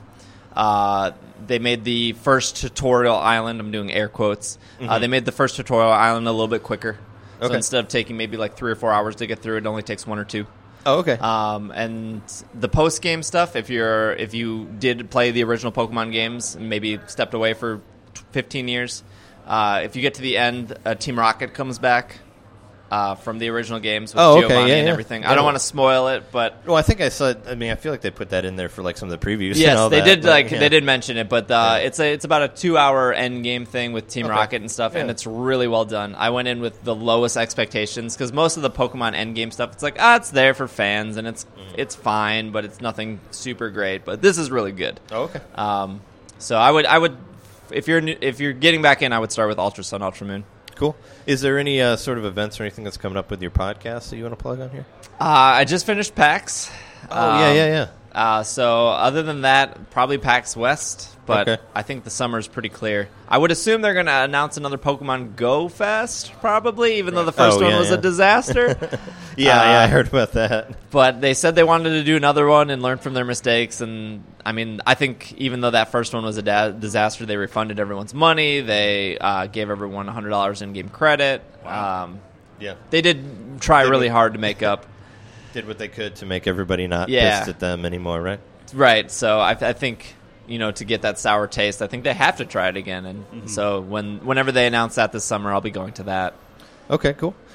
Thanks for talking to us. Where can we find you at? Do you have a Twitter? And I know it's a Pokemon podcast, but is that how you would look it up on iTunes or whatever? Yeah, so Twitter, we have at Pokemon Podcast. Okay. Website, we have PokemonPodcast.com. So wow, you got those good domains. Nice, yeah. No one was... That's the way to do it. Yeah, no one was sitting on them 8 years ago. So otherwise, if you just go to iTunes and you type in the word Pokemon, you're going to get a bunch of shows, but ours should be near the top of the list. But the show is called It's Super Effective if you want to search for it directly. Okay, awesome. Yeah, so definitely check that out, and I'll check that out as well. Thanks for talking to us. Yeah, thank you. Thanks a lot. All right, cool.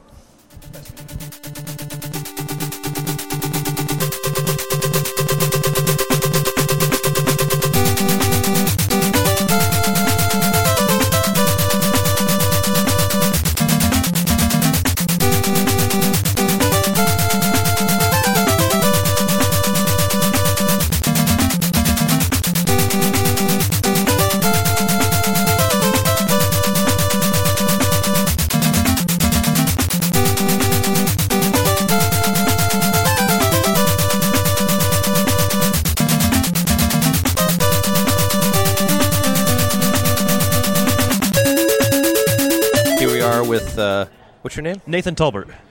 And we're in the you've made some homebrew games. Yeah, correct? yeah. I've got some Nintendo games that I've developed. I've got them all in one cartridge here to demo. But okay, what all have you made? So one of them is called Spacey McRacy. It's a 4-player party game. You got spaceships where you're racing against each other, trying to kill each other. One of those where you play it with a big group and everybody's laughing and punching each other. I mean, that's already great in the name in itself, Spacey McRacy. Oh yeah. I asked my friends. I was like, "What do we name this thing?" And Spacey McRacy was their clear answer. And it stuck. Then Yeah, exactly. they went with it. Yeah. Cool. So, yeah, and that's an NES cart, right? Yes, an NES cart. And on the same cart, I've got one called Robo Ninja Climb, where you're a robot ninja climbing through a pit, kind of dodging spikes, and it's kind of a quick action reflex game. Oh, okay, and that's a single player then? Yeah. Okay. Do these normally come on the same cartridge, or are they just this for here? So I actually originally released them as part of, we have a competition every year, a NES Dev competition, where people submit games, and then we kind of rate them in the community and say, who is the best? So I made these for the past 2 years. So this is the first time I've put them on a cartridge. Oh, all right. So you put them together. And so you competed in the contest with them? Yeah. They were your they were my entries submissions, for previous year and this year. Okay. And what was it? NES? What was it called? NES? NES Dev competition. NES Dev. Is that NES? Like Dev like that? Okay. Yeah, NES Dev. Yeah. Cool. Have you been? How many years have you been doing that? Just the 2 years. I've started doing homebrews for other systems. I'd done a game for Game Boy Advance, a game for the Atari 2600, and then I said, okay, now it's time to try to do something for Nintendo. So, what was your game for Game Boy Advance? It was called Anguna. It was a Zelda-type game. Oh, okay. Cool. Were you here last year? I was not. Midwest Gaming Classic? Nope. This was my first time. Okay. Yeah, because I've talked to some of the people, and I wasn't sure if I'd talked to you before or not. Did you get a Kickstarter for that game? Or I didn't. The Game Boy Advance one I did, that was back in 2006. And so I just, back then you could get flash cartridges, so I did them all myself. Oh, okay. Oh, wow. Do you self-release that way? How do you have like how does it go? How do you go about making something like that? Do you have like a development kit for Game Boy Advance, or do you just do it? So, I mean, with all these things, they have compilers for them available. And so basically it's, download the compiler, figure out how the system works, build some tooling to convert, standard modern graphics image formats into the format that the system expects, which usually there's people out there that have made packages that do that. Okay. And so then just building it up from, on the Game Boy Advance it was C.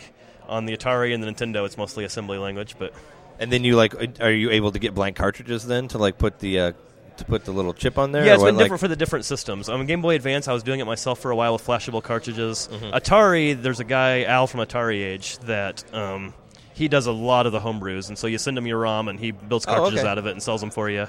Nice. So I'm just getting started with NES Homebrew. Yeah, that sounds familiar. Yeah, he does pretty much for Atari Homebrew. That is the place to go, is Atari Age. Nice. Do you sell like any of these that you make? Like, can you order them online? Or? So the Atari game you can. The Game Boy Advance one, we're right in between. We sold out of all the ones we had, and I'm getting ready to try to make some more soon, hopefully in July. Oh, okay. So the NES ones I have are really only available right here, right now. Okay.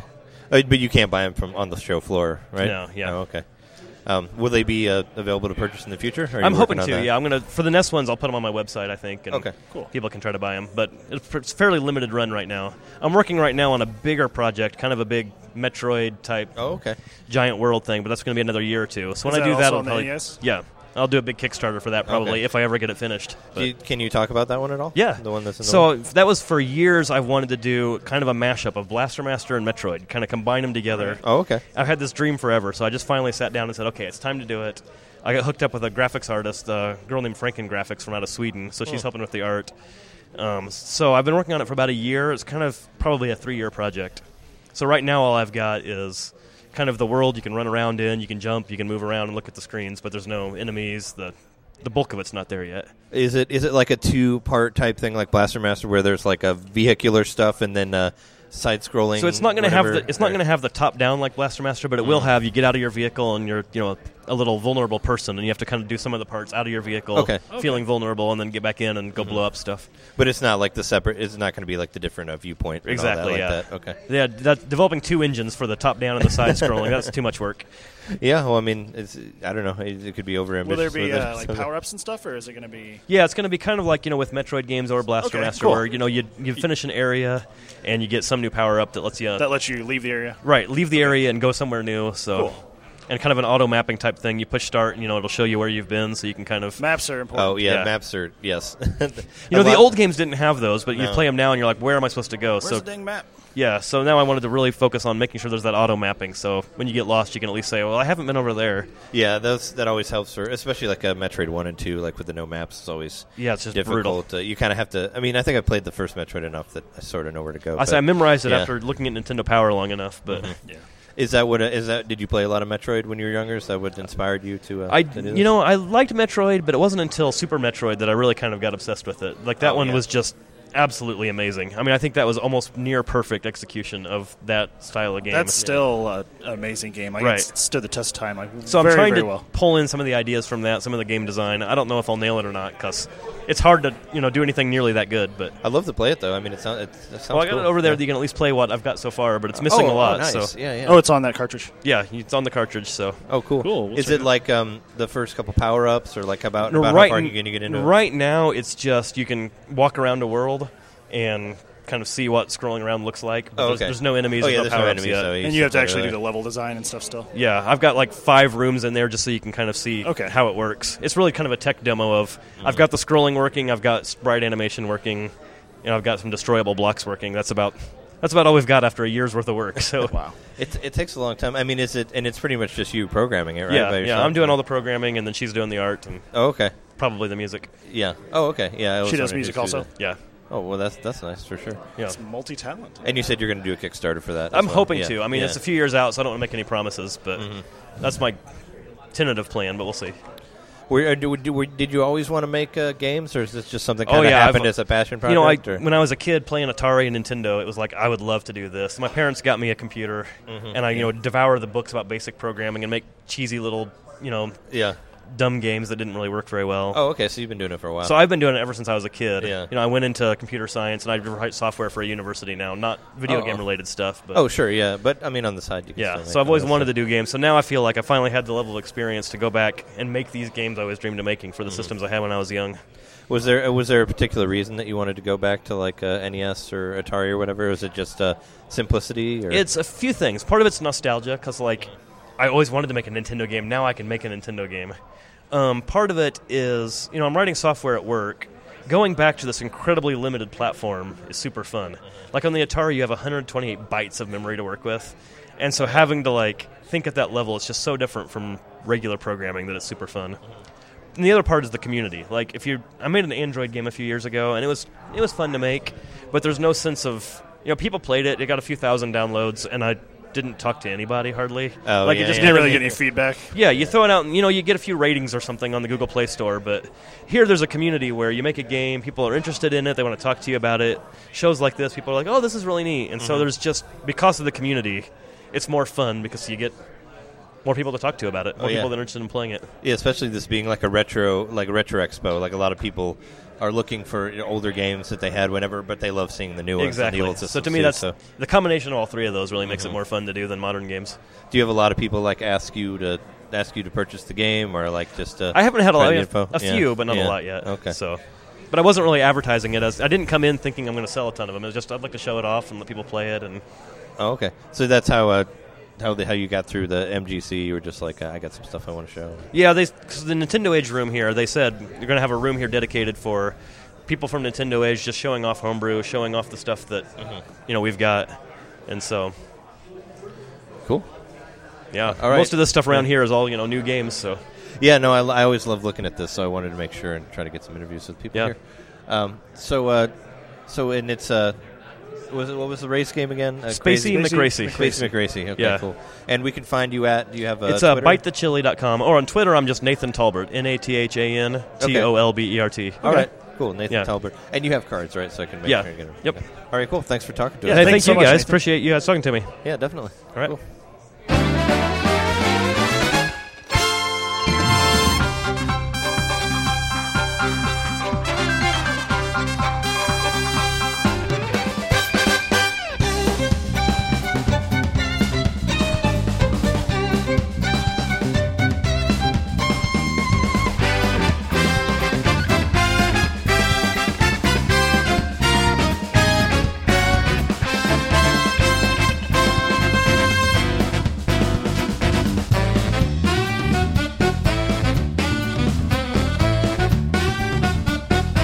We're here with Kevin Fair of I Play Games, a friend of the show. Yeah.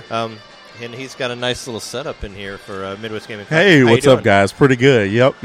Got a nice little variety of setups of games. So yeah. Now, so this is all your equipment and all your consoles? Yep. Everything except for these sets behind you running Modern Warfare 2. I want to say that Midwest Gaming Classic brings that one themselves. It's been a little bit of a favorite for them. So yeah. Cool. So do you have what do you have set up for the day? Are you doing like tournaments and stuff? So we did Smash Brothers 4 at about noon or so, and we knew people were going to be here for that already. And then surprisingly enough, man, I knew the whole world is still playing Dragon Ball Z. So Dragon Ball Z Dragon Ball Fighter Z, we had a tournament for that earlier too. Cool. So yeah, both of those went really good, man. Things are like really chill here. People are kind of easy going, and then they kind of come enjoy the tournament, and then they explore some more of the convention. Yeah, I mean, I'm sure it's been a good turnout in here. Right? Oh, it's been crazy all day. It seems like it. It's I think the weather kind of slowed people down the at first. Sucks. So, like, we got started at about 10 a.m., and you were kind of looking around, but then it was like ice snowing, and then when that kind of held up like towards noon or so, then it was just a wave of everybody. Yeah, it was. I was wondering how the convention was going to be, because it's like in a different spot now. I thought it'd be super packed, but it's actually not that bad. Like it's kind of more spread out, like a little more. Yeah, there's a little more space to move around. Actually, no, you know what I think is like really kind of cool about this is that, like, for people that are coming up from Chicago, I know the easiest way is like Megabus or Greyhound. Tickets are like $10. The travel is like an hour 45 minutes, man. So like I'm finding like a ton of my friends from home coming up because this is really accessible. So. Oh yeah.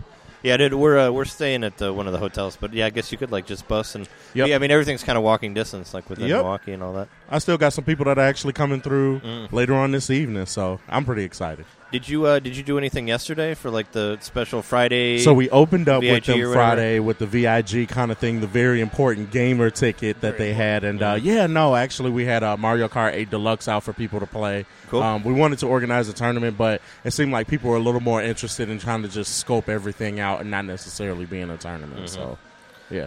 Cool. Are you planning on doing a Mario Kart tournament in the future? Yeah. So I always want to do more Mario Kart. As you guys know, I did it as a part of the Winter Olympics for Emporium, and that was hugely successful. And I'm thinking about doing it again. I'm trying to gauge some of the interest for it. So Mario Kart is one of my favorite things that I bring to every room to play. So it's really easy for me to say, yes, we're going to have Mario Kart because I'm playing it. And now with it being on the Switch, it's easy to have it wherever. So, yeah. Are you the only one here that has Mario Kart going? Because I remember like last year they had like a couple Smash Brother things set up, but are you like the primary Mario Kart or Smash Brothers or whatever? Are there other stuff we're too? Doing it in tandem with them having their qualifiers for a kind of like a end of tournament tomorrow. So yeah, we're doing it in tandem with them. So yeah. Okay. Yep. So so your tournament's separate from that tournament, or it's the same? Yeah. So they're going to have tomorrow like this finals and whatnot as the convention kind of closes, and I think it's going to be a part of like their ending ceremonies and whatnot. So they've got a lot of really cool ideas here. I've really enjoyed seeing more of the gaming museum. I've always kind of got to see bits and pieces, but coming and seeing it personally and whole is also really cool. So, were you able to like put anything in the gaming museum, like any of the older systems? You know what? That you have? This year I was going to say I don't think I put anything in the museum this year. So no. But I mean, between some of the rail shooters up there that I found, I was pretty pleasantly surprised to see a ton of the PS2 rail shooters with the actual orange gun cons. And so I'm always really excited at those. You see tons of NES zappers. Every so often you see the Super Nintendo's zapper, Super Scope 6. But the Super Scope really fails in a comparison to MIF as far as like home shooters to everything on PlayStation 2. I mean, those games are really, the time crises are really well done for home and whatnot. So yeah, really excited to see those upstairs in the museum. Lethal Enforcers. Yep. What was it? That one like Hard Target or whatever. There's another. I forget what it's called. It was a Wii one that they re-released. It's not very good. I can't remember. Yeah, something like that. But it's always interesting. Like I remember last year, we haven't been to the museum yet, but there was like a big line of shooters of like gun games. Like they right built next to like each a little U-shaped box this time, man. So you guys get up there and check that one out. It's actually pretty cool, and it's kind of open. A nice little open space. I'm sure you've thought about because I know you have a lot of tube TVs and stuff like that. Yeah. Have you thought about putting stuff in the museum, or you just haven't asked anybody yet? Or? I haven't really gotten to them. What was really cool was getting to meet Dan this year, one of the organizers, man, and I really have to tip my hat off to him. I think that he's found himself in a space where he's always looking to try to do something new and unique, and I think this year, as they kind of brought us on, they wanted this space to be a variety space for a lot of people to kind of play some current things, kind of have some fun, joke around with me in tournaments like I normally kind of do. And so, I think that they are definitely interested in a lot of different ideas. And I don't think we got to talk about that this year. But, no, I mean, I have a few things that I think would be great for it because I'm building something new that I haven't talked about a lot yet with people. But I think you guys are really going to like it. So it'll be cool for the museum. Oh, okay. You probably don't want to give any details on that yet, It's right? like a 6 foot. Imagine, I'm just going to say it's like a 6 foot controller. Oh, wow. I'm just gonna leave it. I'm gonna leave it at that. Oh, that's and cool. then I'll let you guys see the rest when I'm done with it. So you do like a co-op thing where one person does. So one person does stick one thing, and one of the buttons or whatever. Maybe I don't. Oh, well, that's in the cards. I remember one year I saw a giant Game Boy that somebody made. With the giant and having it fit in almost I don't know looking if like the store model. I didn't see that one upstairs. Yeah, I don't know if they have it here or not, but I think it was the first year they had it where it's like a giant one and it still has a little tiny game in the back. Yep. And it's just big. And you hit the buttons and all that.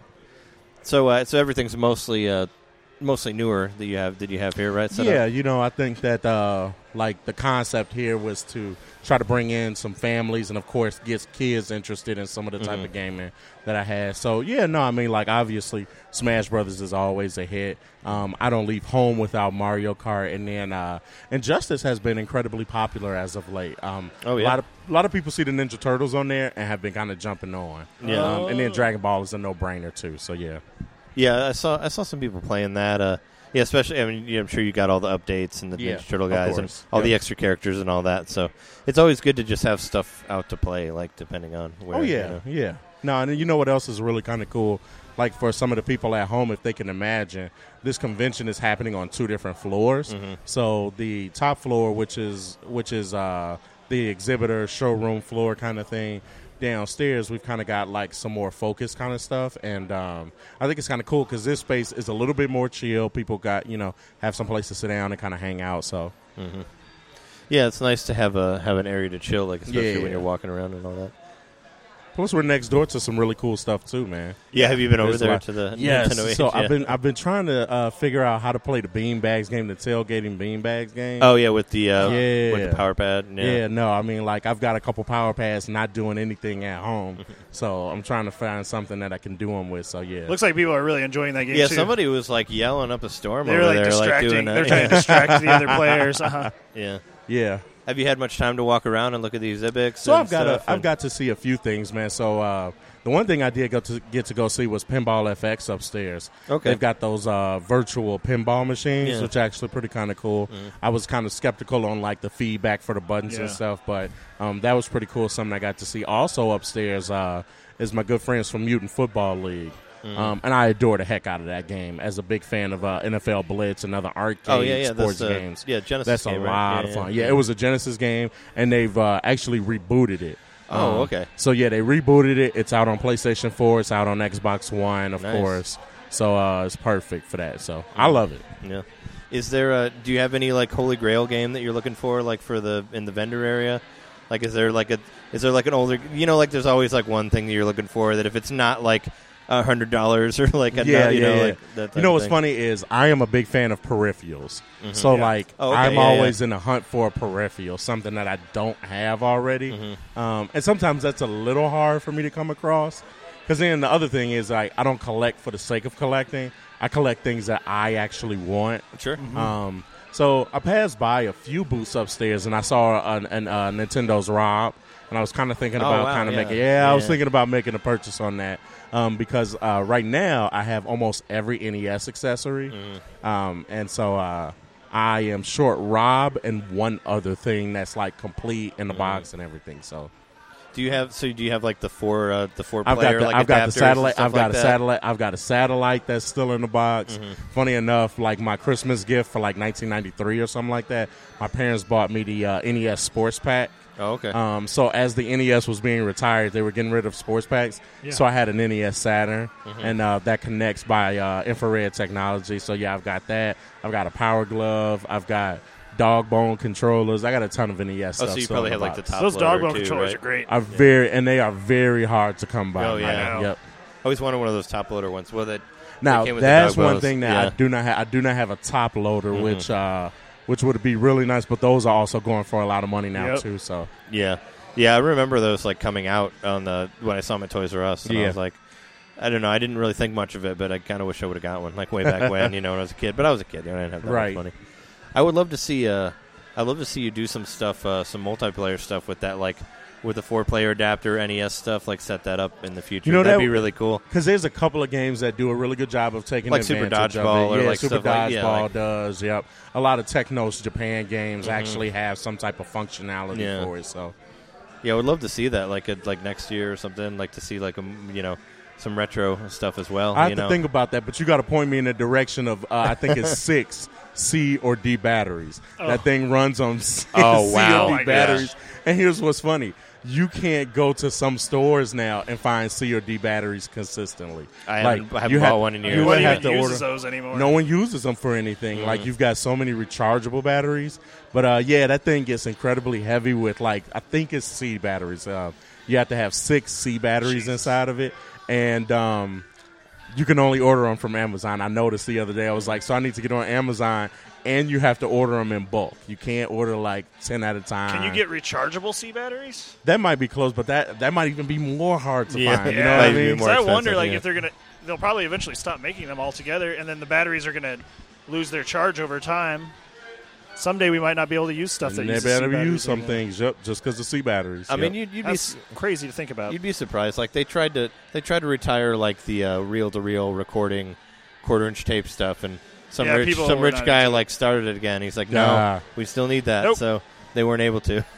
Same with the tubes for like amps and stuff, like old school tubes. Oh, of course. They tried to stop making that, and then someone else started making them, I think. Or like film and stuff like that. It's the same sort of. There'll always be somebody who wants it. Very true. Have there been any panels that you've been interested in that you're checking out today? Or what's that? Have you been going to see any of the panels or any of the guys? So I've only been able to peek in on the Galloping Ghost panels that are like next door. And here's what's funny. Like, can you imagine seeing like Jax from Mortal Kombat walking back and forth? So whenever I see him walking back and forth, I know, okay, cool. Let me try to peek my head in on that. But I might try to tomorrow to sit down to some more panels. So yeah, I saw them in there. It was like Johnny Cage and Liu Kang and Jax and all that. Yeah. Did you see like their new game that they're making over there? Like no, they're making a new game. No, the Galloping Ghost guys, I guess, are making like a Mortal Kombat inspired game with those actors. Really? Yeah, where they actually it looks pretty wild because it's like it's like an HD version, so everything kind of looks like a weird like 90s PC, but it's still like mocap. Yeah, but it's not mocap. It's like totally. Well, I mean, it's like actors. They have actors fighting each other and all that. It's interesting. If you have time, you should check I'll have to take a look at that. I'll have to ask Doc. It's interesting. I passed by Doc and everything from Galloping Ghost. I should just give him a call real quick. So we were at C2E2 last weekend, and we saw you there. Like, how did that go? I mean, just to. I had a blast, man. Yeah. Honestly, everything was clockwork. Don't get me wrong. Yeah. It was like clockwork because we were hosting something like 4 tournaments a day, and you have a ton of people that are just interested in it in general. Then we were using the same space to host tournaments and casual gameplay. So, of course, it was more a matter of, like, people who want to play casually are like, hey, can we sit down and play? And it was like, we're running a tournament. But I have to say, overall, I was really pleased with C2E2. I like the space that we were in this year. I really enjoyed my experience, as I normally do with the streaming services and whatnot. So we hosted DBZF Live and stuff. So that was really cool, man. I think we had a really good turnout and showing at C2E2 this year. Yeah, I saw we stopped through and saw you really quick. Yeah, but I saw a picture of you, and was that the guy from NBA Jam, the announcer? Yeah, what's Tim up with that? Kitzrow, man, that was like my celebrity moment. That's wild. Because I don't get to see stuff around the conventions a lot of times. A lot of times I'm just kind of like, here's my bubble video game, and everything else is going on around me. And honestly, Tim coming was perfect because we were also hosting a Mutant Football League setup. And he, of course, gave his voice, his gifts to that game. Nice. And, I mentioned in the post, I've been imitating this guy when I host video game tournaments and events, since second grade. Every time you take a shot, you start talking about he's on fire. Yeah. He's on fire.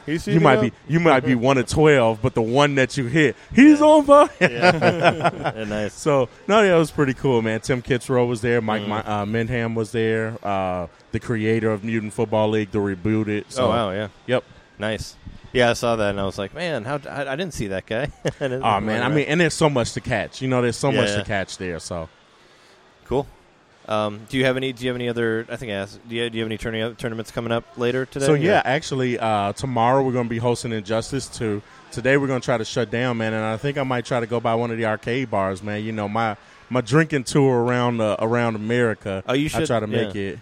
Which one are you thinking of? Oh, we're going to the Retronauts one, the 1923 one. 19 what? Or no, not 20. 1983. So, I'm going to 1983 1923 would be funny. 1923. I would love to see the arcade games from 1923, right. Well, they just be the old, where you, shoot the little metal ducks and stuff. Playing poker, throwing knives at the ones that shoot, the little guns that shoot the metal balls. BB guns. Cool. Well, hopefully we'll see you there. Perfect. That'll be pretty cool. Is there anything else you want to, do you want to plug anything that's coming up after this? No, so actually, man, I want to give a shout-out to all of the guys at JamCom that invited us to come. We'll be in JamCom in Murfreesboro, Tennessee next weekend, man. Oh, wow. Okay. Yeah, it's going to be crazy, man. I haven't been down to Tennessee since I graduated from undergrad. So it's going to be a lot of fun going down there. Murfreesboro, funny fact, Murfreesboro, Tennessee is where I bought my launch day Nintendo Wii. Oh, wow. I was in line in Murfreesboro. I just was visiting, and I happened to buy one there. So, was it around the launch time where you had to? It was on launch day. Oh wow! I was there to visit, and I was just like, you know what? I'm gonna go check Walmart to see if they have any. I got in line. I was number 30 of 30, and I got my Nintendo Wii 17 hours later. So that was your graduation gift to yourself? That was my gift to myself for being such a good boy that year. Getting good grades and everything. It's a great gift to give yourself. And so forever, Murfreesboro is in my heart as to where I bought my first Nintendo. I hope you get the Wii. You never would have known you'd be going back there, someday as a who knew? As a special guest. Yep, as a guest for something. Are you going to bring the Wii that you bought there with you? That's interesting because guess what? I have repurposed it, and you guys aren't going to guess what I've skinned it as. It's a Patti LaBelle's top 10 songs. So everybody always goes, "Why is Patti LaBelle?" I was like, because she's a great singer. And so my very first Wii still boots up, still works. I kind of stopped using the disc tray after a while because I know the disc trays on those things kind of go. So, I've kind of protected mine over time, man. You should bring it out, just put it in a case, just so people can see and show it. Be to everybody. Hey, this is the one I got here, and it always makes me think of it. Carry it around in a messenger bag. Cool. Are you setting up a similar thing like this then? So, I'm actually going to have a setup there, man, and we're going to be running all of their video game tournaments at JamCon next weekend. So, Nice. Pretty excited. Cool. Any more Chicago stuff after that? Yeah, so the Nintendo Labo is coming out, and I'm going to have an announcement for that this coming Monday or Tuesday or so. Oh, you're doing a Labo thing? So I'm going to do a Labo thing, and I'm probably going to use my one setup to fold everything for the very first time and kind of see how that goes. Yeah. I'm kind of excited to see where this, the Labo thing kind of falls. Sometimes kids love it. Sometimes they don't. Right. Sometimes adults are like, "Oh, that was cool." I guess it'll be the kids that decide if it's going to be successful. A lot of times, yeah. I'm really, really interested to see what it does because, from what I heard, the remote control car that you can build, it has that IR sensor on the back, so it can kind of tell you where it's at, on the screen. On the screen, yep. That's amazing. I just want to mess around with that. I think it's going to be pretty cool. Well, and then it can it uses the camera to you can actually see. That's what I'm saying. It shows you it's kind of like those remote control cars with the cameras on it, but it's just the IR sensor. But it can do heat signatures and stuff, so you can kind of see where you're going through the. Oh, that's wild. Through the switch screen, using the touch screen. This thing that's been out for well over a year, 14 months now, 15 months almost. Yeah, and we're just now seeing. Oh, hey, the controller can do that. I didn't know that. Can do more stuff. Yeah. Oh, well, that's kind of how Nintendo always does it. There's always little things, and the 64 had all those different notches and stuff on the bottom that you can plug into that they never really fully used. They kind of fell through, some of those things, but Well, I think the Wii U even had an extra notch on it or whatever that never got added to it. But you never know. There's always we could put something here or put something whatever. Very true. Yeah, I'm super excited about Labo. It's I guess it's that falls. just Your love around of the corner. peripherals, they're kind of peripherals, right? Exactly. So that falls right in line. Plus, there's a thing about peripherals when I think about things as a consumer, and I think about things as a professional. Those types of things get people's attention really quickly. Now, granted, they could be good or bad, but they do a really good job at getting people to say, what is that? Yeah. Would you think about doing like an event thing with Labo? Like car races or something? So, I was going to say, I don't know. Yeah. And that's really kind of like how I try to use a lot of these things is to see, A, where people's interests are, B, how much can this grow? Because guess what? If you can make car races out of them, I'm totally going to like build a track or and do a space. do like bowling or something would be kind of fun. Exactly. Yeah. So, I'm always inspired by the possibilities. Yeah, I'm really, really interested to see where that go, and I'd love to see what you're doing with it. Definitely, if there's something in Chicago, I'd love to come by and check it out. Of course. Awesome. Well, thanks for spending time with us. And as always, come on, guys. It's nice. Always nice to see you guys especially at the Midwest Gaming Expo. Yeah, now we're seeing each other back-to-back weekends, man. Yeah. We didn't even know each other a few months ago. Yeah. Now we see each other all the time. I like it. Yeah, yeah, for sure. Sweet. Okay. Cool. All right. It's nice to meet you finally, man. Thanks. Yeah, I was gonna say face to face. All right. And that's Kevin from I Play Games again. You have what is it, at KFair? Is that your So Twitter? yeah, at KFair_IPG is my Twitter. And then check out our website, IPGNation.com, for like all of our upcoming conventions and events. Okay, cool. Sounds good.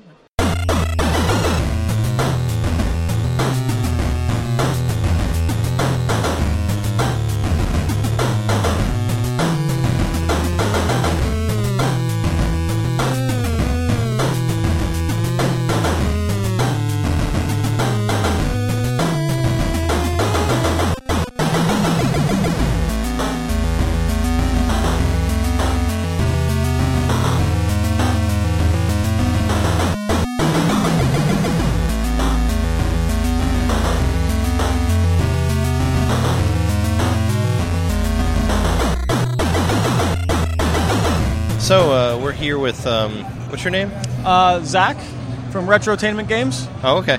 And you made Haunted Halloween '86. Yeah, we made Haunted Halloween '86 and Haunted Halloween '85. Okay, yeah, I know there were a couple of them. I think I played a little bit of it last year. But what's the premise of the game again? So the premise of '85 was he plays Donnie Johnstown. It's Halloween morning, 1985. Wakes up a little late for school. Gets there, realizes all the adults are gone, all the kids are turned into zombies, and you just gotta punch your way home on Halloween. So '86 is 1 year later, and you're back with your friend Tammy. You guys are going trick-or-treating, and you get dared to go up to the old farmhouse, and chaos ensues again. The town starts getting haunted, and you got to make your way home again. And this game's really, really more about exploring the town, finding what made it so haunted in the first place, and really, kind of what it feels like inheriting a town as a kid. Is that does it kind of play like a Retro City Rampage, or is it kind of like a brawler-ish, or like what is the? This is a little game more of type? a brawler. Okay. The first game was more of a platforming style beat 'em up. Okay. It's a little simple, just had a single combo that you went through. This we wanted to make it feel a little more like a brawler, kind of a Street Fighter Final Fight kind of controls. There's combos that you learn by defeating bosses, and it's like a non-linear progression. So even though the game is linear, every time you defeat a boss, you get to choose whichever power-up you want. Oh, okay. So it's like if you went through it a couple different times, you would get a different power up you each can time. get slightly different playthroughs. Yeah, and we made all the moves comboable into each other, and some of them act a little more as utility moves. So there's like a dodge move that you can. It's more of a defensive move, but at the same time, if you don't have the double jump, you can actually combo that into a jump to actually launch yourself across the screen. Oh, okay. And do things in different ways to do the same stuff. So there's like different ways to like if you don't have a certain thing at the right time, you can still get to a secret or yeah, whatever. Sometimes. Like, It depends on like how familiar you are with some of the moves. Certainly not every move. Like you can even get a little more height with an uppercut while you're in the air. But it's there's kind of a progression we always lean through. Like whenever I play the game, I always grab the same moves in the same way, and I feel kind of comfortable going through it. Oh, sure. Is there a particular like best way to do it that you set up in there like while you're designing it, or like I'm sure there's moves that you like to do, or is there one way that makes it harder? Or easier, I don't know if it makes it harder. There's the way the enemies kind of progress through the game. They get harder as you go through, and some of the early level enemies are a little lower. So sometimes I think it's good to get like the dash moves and the dodge moves like really early on, front, but yeah. it all depends on how you want to play. Okay. Yeah. Cool. And it's a single player or is it a multiplayer? It's a tag team style 2-player. Oh, okay. So in the game, when you're a single player, you can press select at any time to switch between 2 characters. And if you have a second controller hooked up, if the second player presses select, it switches the characters, and the second controller gets to control that character. Oh, okay. We got a lot of requests for a 2-player after we made the first game, but because of the NES limitations, with the amount of sprites on screen, our characters are pretty detailed, and we actually have multiple sprites on top of each other. So we wanted to keep the integrity of the action of the game, so we kept it as a single player on screen at a time, so we can still have that same level of action. That's cool, though, that you can just tag team from one person to another. You never really hear of anything like that. I mean, they kind of did it in Mario with the different levels, but I like that. I like that idea. We liked how, in some games you can switch between characters, even the old Ninja Turtles game. Yeah. But you still have to pause the game and go through. This way, you can press select at any time, even in the middle of a combo or when you're jumping in the air, and switch characters whenever you want. And we wanted the game to feel really modern and easy to jump into. Sure. So whether you played old NES games or you're more used to newer platforming games, we want it to be really easy, come in. How is designing for the NES, trying to make a modern game on an old system? It's definitely a little bit of a challenge. Our programmer, Damien, he just kind of gets it. 6502 assembly is his favorite coding language, basically, and we've seen a couple people use other languages and compile them down to assembly, and they just feel a little too loose. And working in the original coding language to build our own engine in, really let us be really tight and kind of craft the experience that we wanted to have. Yeah, it looks really, really good. I mean, I see it. They're playing it behind you, and I know I played it a little bit. Is that a Famicom version that I'm seeing under there? Yeah, we have the small one. Yeah, we have a Famicom version as well. Nice. It's a complete Japanese localization and translation. Oh wow, really? Yeah. Oh, that's amazing. So we had some help from some people. That's do cool. that for us. So yeah, badass. And the gray one, is that the first one, or is that just a different version? We always like having our colored. 85 is the zombie green. 86 is the pumpkin orange. Oh, okay. But there are still some collectors out there that like just having the classic gray for everything. Yeah. So we try to leave that option open, and sometimes when we're at conventions we'll only bring the colored stuff because people always want that anyways. Yeah, sure. But these kind of things like Midwest Gaming Classic and the Portland Retro Gaming Expo, you get real collectors out there that are just definitely absolutely just want the some gray. people want to include homebrews in there. I don't even. Well, this would their be homebrew, collections. in their total collection. Yeah, for sure. So, I do a lot. I'm sure a lot of people want to buy a sealed copy that you can sign and all that, right? Or do you guys do that? You probably don't have boxed ones, or do you? Yeah, we have complete in box. We actually did a full color manual, a slipcase, and if you open any of our box, it has a little piece of styrofoam at the bottom, just like the original NES games. Awesome. Cool. So it fits in exactly how it's supposed to. We wanted to do the exact, the same process that you would have had opening up a box of an NES game back in the day. Did you guys get Kickstarter for the first one, or how did you guys raise the first one? money We self-funded. to develop it? We thought about kickstarting, but it was we're 4 or 5 guys that have never done anything, so we couldn't really expect anyone to pay us for that up front. Sure.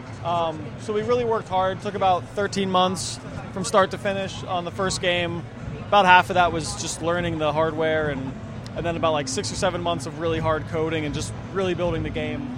And then so for the second one, we were able to use that first game as our proof of concept and say look, we all have jobs. We all just we reached deadlines. We made sure this game came out and help us kind of do the same thing. So Kickstarter is really good for getting money, but it's also got kind of a reputation for people getting burned every once in a while. So so we worked. We spent about 7 months on the second game just because we wanted to make sure we got this game out. We missed our deadline by I think about 2 weeks. Still a little more than we thought it was going to be because we really rebuilt a lot of the pieces of our engine, really pushed it as far as we could go. But we were really happy with how that went. And now we're finishing up we're working on our third game right now that we also kickstarted. And I was going to ask if there's an 87 in the works. We're taking a break from the Haunted series right now. Oh, okay. So right now we're working on a game called Full Quiet, which is an open world action adventure kind of mystery game. Oh, okay. It's a very different style game. Yeah, it sounds like it. Yeah, and you can check that out on any of our social media online or our Twitter or anything like that. Okay. Is it kind of like an adventure type game, or what do you mean by it's mystery? It's still kind of side scrolling. There's there's definitely kind of a mystery you're trying to unravel in this. It takes some more cues from survival horror in some aspects, where there's less encounters but more impactful encounters. Okay. And it's a really totally different game. It's like I said, it's open world, side scrolling, but where it's not quite a Metroidvania either. Oh, okay. But it's a larger contiguous world. But there's not like power-ups and stuff, as you're saying? There's going to be some stuff in there. It's more of a shooting mechanic than it's not a brawler. Okay. Yeah. The same way. So, but it's going to be like a little bit slower paced, but slightly different kind of game. But we're trying something new. We're really, really excited about it. This is the most excited we've been about building a game so far. Nice. So, when do you think a release will be on that? That'll be out this fall. Oh, okay. Fall. Oh, yeah. so it's like pretty far along, right? Yeah. So are you pretty much knocking out a game a year, it sounds like? Around that. Yeah, we're trying to, not bog ourselves down too much or like keep flooding our thing. We're really trying to put as much into these games as we possibly can. We want to put them out in a timely manner so that we're never just sitting on stuff. But we started work on that. We actually kickstarted Full Quiet last fall, and we reached our initial funding in less than 48 hours, I think. Oh, nice. So, yeah, that's awesome. That's good to hear. And so we had a lot of support from the community in that. There's a really great homebrew community out there, and a really great community of these people that just love older NES games, and we're trying to, they've been, like I said, they've been super supportive of us, and we're trying to make as good a game as we possibly can, and do our best not to just capitalize on nostalgia or kind of cash in on that, but really create new experiences on older systems. So we want these, like if you played the Haunted games, you want them to feel like you jump in, you want to feel kind of modern and really easy to get into, and Full Quiet's that same way. We want to craft something new. Sure, yeah, like looking at it right now, it looks better than anything that I saw for the NES. It does. It looks right now. A gentleman's playing a scrolling level with a train, and the train cars look fantastic. Thank you. Oh yeah, the layered backgrounds and all that with the clouds and the trees. We do a lot of research when we're doing. I know that it's just an NES game, but this game takes place in 1986, so all the train cars you're seeing, we grew up around Pittsburgh. It was a big steel town, lots of railroads around. Yeah. So, all these train cars, we looked up models that were, kind of came into production around the mid to late 70s, but we still all saw around the mid 80s in our towns and stuff like that. And kind of have this, the way you would kind of approach like a hard sci-fi where it's new but it's lived in kind of thing. And this is still dated, but it doesn't have to be shiny and neon to still have that kind of feel. Sort of like the vehicles in the original Star Wars were like weathered to look. Yeah. And this is, growing up in the towns that we grew up in, like the town in this game is kind of an amalgamation of all of our hometowns, and that's kind of dirt. There's no more steel industry anymore, and now things are kind of left to rot a little bit. But then how do you build on top of that? And it's kind of like a running theme throughout our games too. Have you ever thought about doing like a haunted Halloween that's like in the 90s or like in the 2000s or anything like that to see how I can't comment on any of those. See how the town has changed. Oh no, So no comment. We're gonna be coming back to it eventually, but we want to take a little break. This is. This was the series that got us started too, so this is also, every time we make a Haunted game, we really want to push it further and further. So, our kind of, outlook is that everything should be better than everything ever. Yeah. And, we're in a unique opportunity that, we're kind of standing on the shoulders of people that built NES games for, 30 years or so. So, even if we fail at it, we're trying to push it further and make these things better. And, these are the games that we wish we could have played as kids. And, as an adult, watching these kind of things, these are the kids that we wanted to be, and this is the kind of stuff we wanted to do. So, how long have you known the guys that you were? How many people did it take to develop this? We're a team of about 5 people.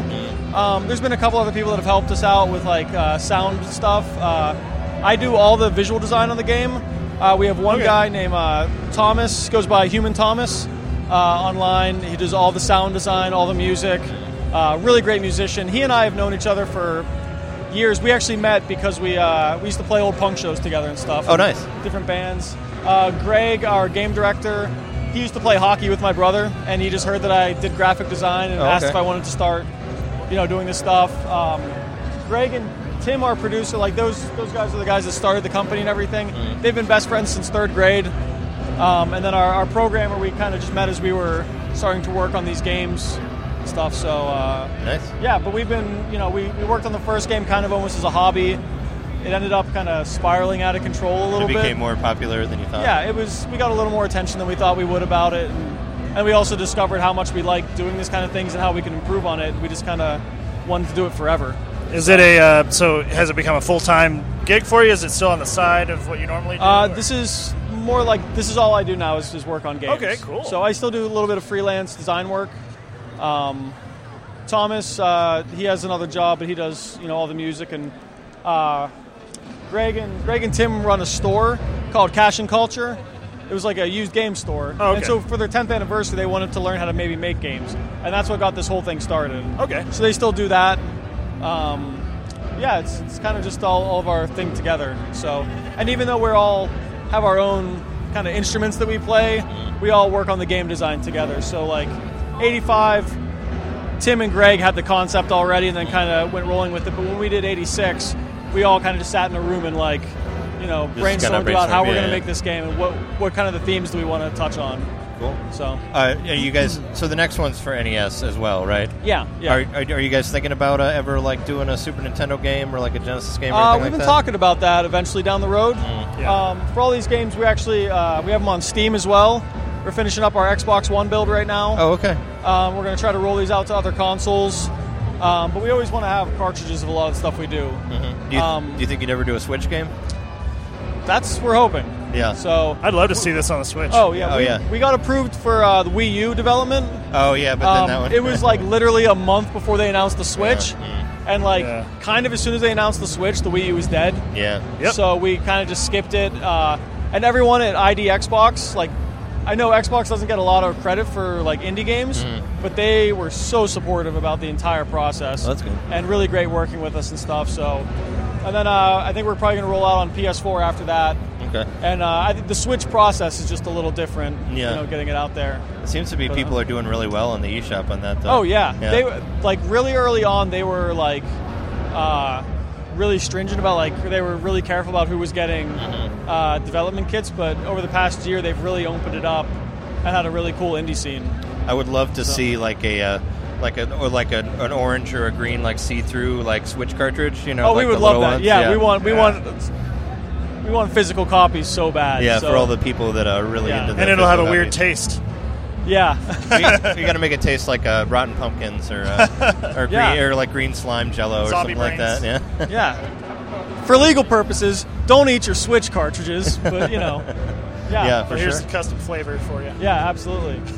Yes, we're I don't know if you guys saw the recent reissue of Street Fighter 2 on Super Nintendo. Oh yeah, no, I did. Yeah, we worked on that as well. Oh, awesome. Oh, cool. Yeah. So we did all the physical production of that. We worked with IM 8-Bit and Capcom on that project. Wow. Yeah. So. Yeah, that's badass. No, I saw that. I didn't get it, but I saw it. So are you manufacturing your own cartridges, or do you have someone outsource that for you? I was talking to another guy earlier that said they had bought an injection mold and were doing it themselves, so I wasn't. Yeah, so there's a guy goes by Infinite NES Lives who builds brand new boards and flashes our ROMs to them. He's super, super good at that. And the same guy worked on the Super Nintendo boards for the Street Fighter 2. And then, we have some friends that got the injection mold. We give them color specifications and everything and get everything made. And then we just put everything together by hand. We get all the printing done from someone else. So every copy you see was put together by one of us or a couple of us. Yeah, with the stickers and the stuff on the inside and all everything that. is put together by hand. And all the boxes are manufactured, shipped to us, and we put them together the same way. Cool. And you guys are selling cartridges here for $60? Yeah, the cartridges we sell separately for $50, and then we sell a complete in-box version with the manual, the slipcase, and everything for $60. Cool. And if you go to cashandculture.com, that's our store online. Our store's in Pittsburgh, and we ship out domestically for free, so you can find our stuff on there. Cash in culture is just as in the words, cash. Yeah, cash in culture. Okay, cool. Yeah, and we're also on Steam, so check us out on there. And I think it's $9.99 on Steam. Awesome. Do you guys have a Twitter or anything like that to follow? Yeah, it's for the company. Retrotainment HQ on Twitter. Okay. And I think just Retrotainment on Facebook. Awesome.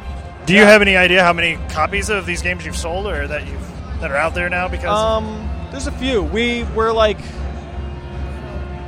we don't want this to be a limited thing. Yeah. So we kind of do it in waves, but we always get more out there. We want people that are interested in the cartridge to be able to pick them up and buy them. But so there's a few out there. You think probably in the thousands or the several hundreds? I couldn't say. That's that would be more a question for Greg or Tim and stuff like that. Interested. So, I mean, obviously doing well if like there was a want for a sequel and if it got funded that quickly. Yeah. So it's doing pretty well. There's a really good community out there. People, we go to a bunch of different conventions like these ones. We get more collectors that want stuff, and then we also go out to PAX.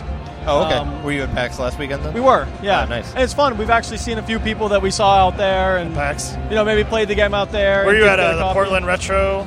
We always go to Portland. I was there. I don't know if I saw you guys. Those are actually. I probably walked by your table. We actually debuted our first game there. Okay, cool. So we try to make a point to always go back out there and I guess there's been a couple stuff online about the game, but we did an awful job promoting the first game because it was like we could promote this or we could finish making it. Yeah. And so by the time we got out there, we were really putting everything together in our booth. And a couple of people were like, "Oh, I heard about this. When's it coming out?" And they were like, "Give us 2 minutes, and I can finish putting this together." Like this is out today. Yeah. Nice. So, and we're learning about everything going on. Like, I'm not allowed to put stickers on because I'm terrible at it. Oh yeah, for the how centered it is. The first time was Thomas and I were in our booth putting them on. I was like, "This looks pretty good." He's like, "Yeah, that looks really good." And then Greg came back, was like, "No, guys, no bubbles." And the first 5 people that came in were like, "Can I have one without bubbles?" Yeah, you're not gonna sell the bubbles. So we did really bad. So Greg is so stringent. And even every copy of the Street Fighter put together by hand to check all of that. And we looked at every review. Greg was like, "Oh, as long as there's no bubbles, I don't care." There's no way. Yeah, there's no way I could. No one came back with bubbles on their thing. Oh, you were looking at the reviews.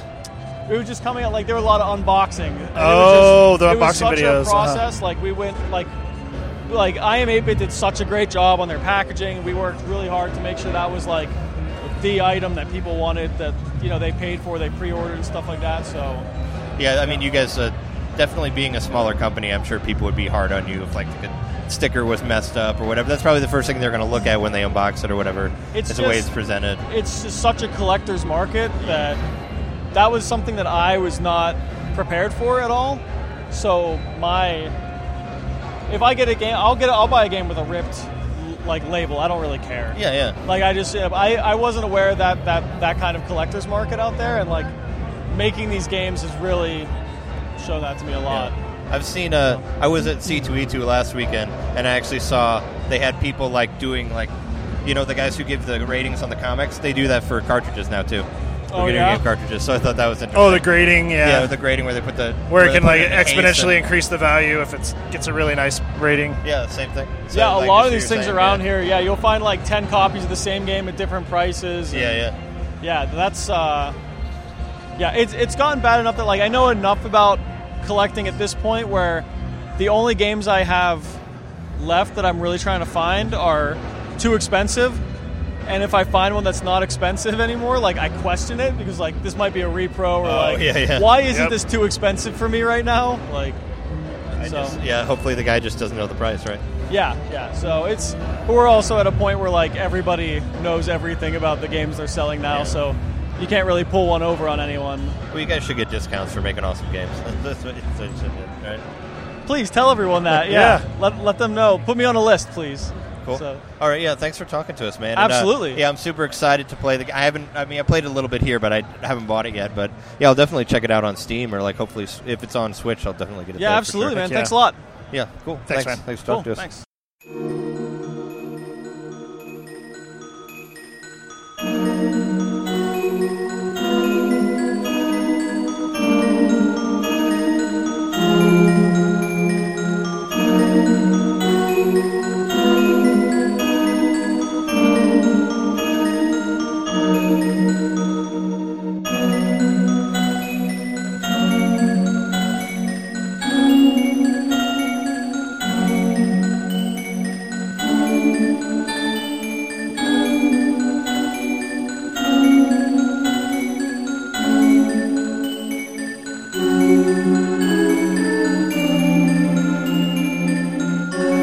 So yeah, those were the interviews that we did there. It's we got to talk to a lot of cool people, we said those before. Are some great interviews. Yeah, we talked to the all the homebrew guys and, friend of the show, Kevin, and Pokemon Podcast. Make sure you check all their stuff and follow them on Twitter. I'll put it all in the on the description for the show and whatnot. But that's been our show. That's episode 117. We're your hosts. I'm Trey Johnson. Jared Mikowski. John Nitter. And, you can catch us at NintendoMainPodcast.com. Download the show from any sort of podcast selling machine. Give us a rating, download the show, send us an email at NintendoMainPodcast@gmail.com, or you can check out our YouTube channel at youtube.com/Fingmater, FINGMATER, or check me out at Twitch for twitch.tv/NintendoMainPodcast. I do streams Thursdays and Sundays, and Jeremy and I do Splatoon streams Friday night, Saturday morning around like 2 a.m. Central Time. Check those out, and, we'll see you next week. See ya. See ya.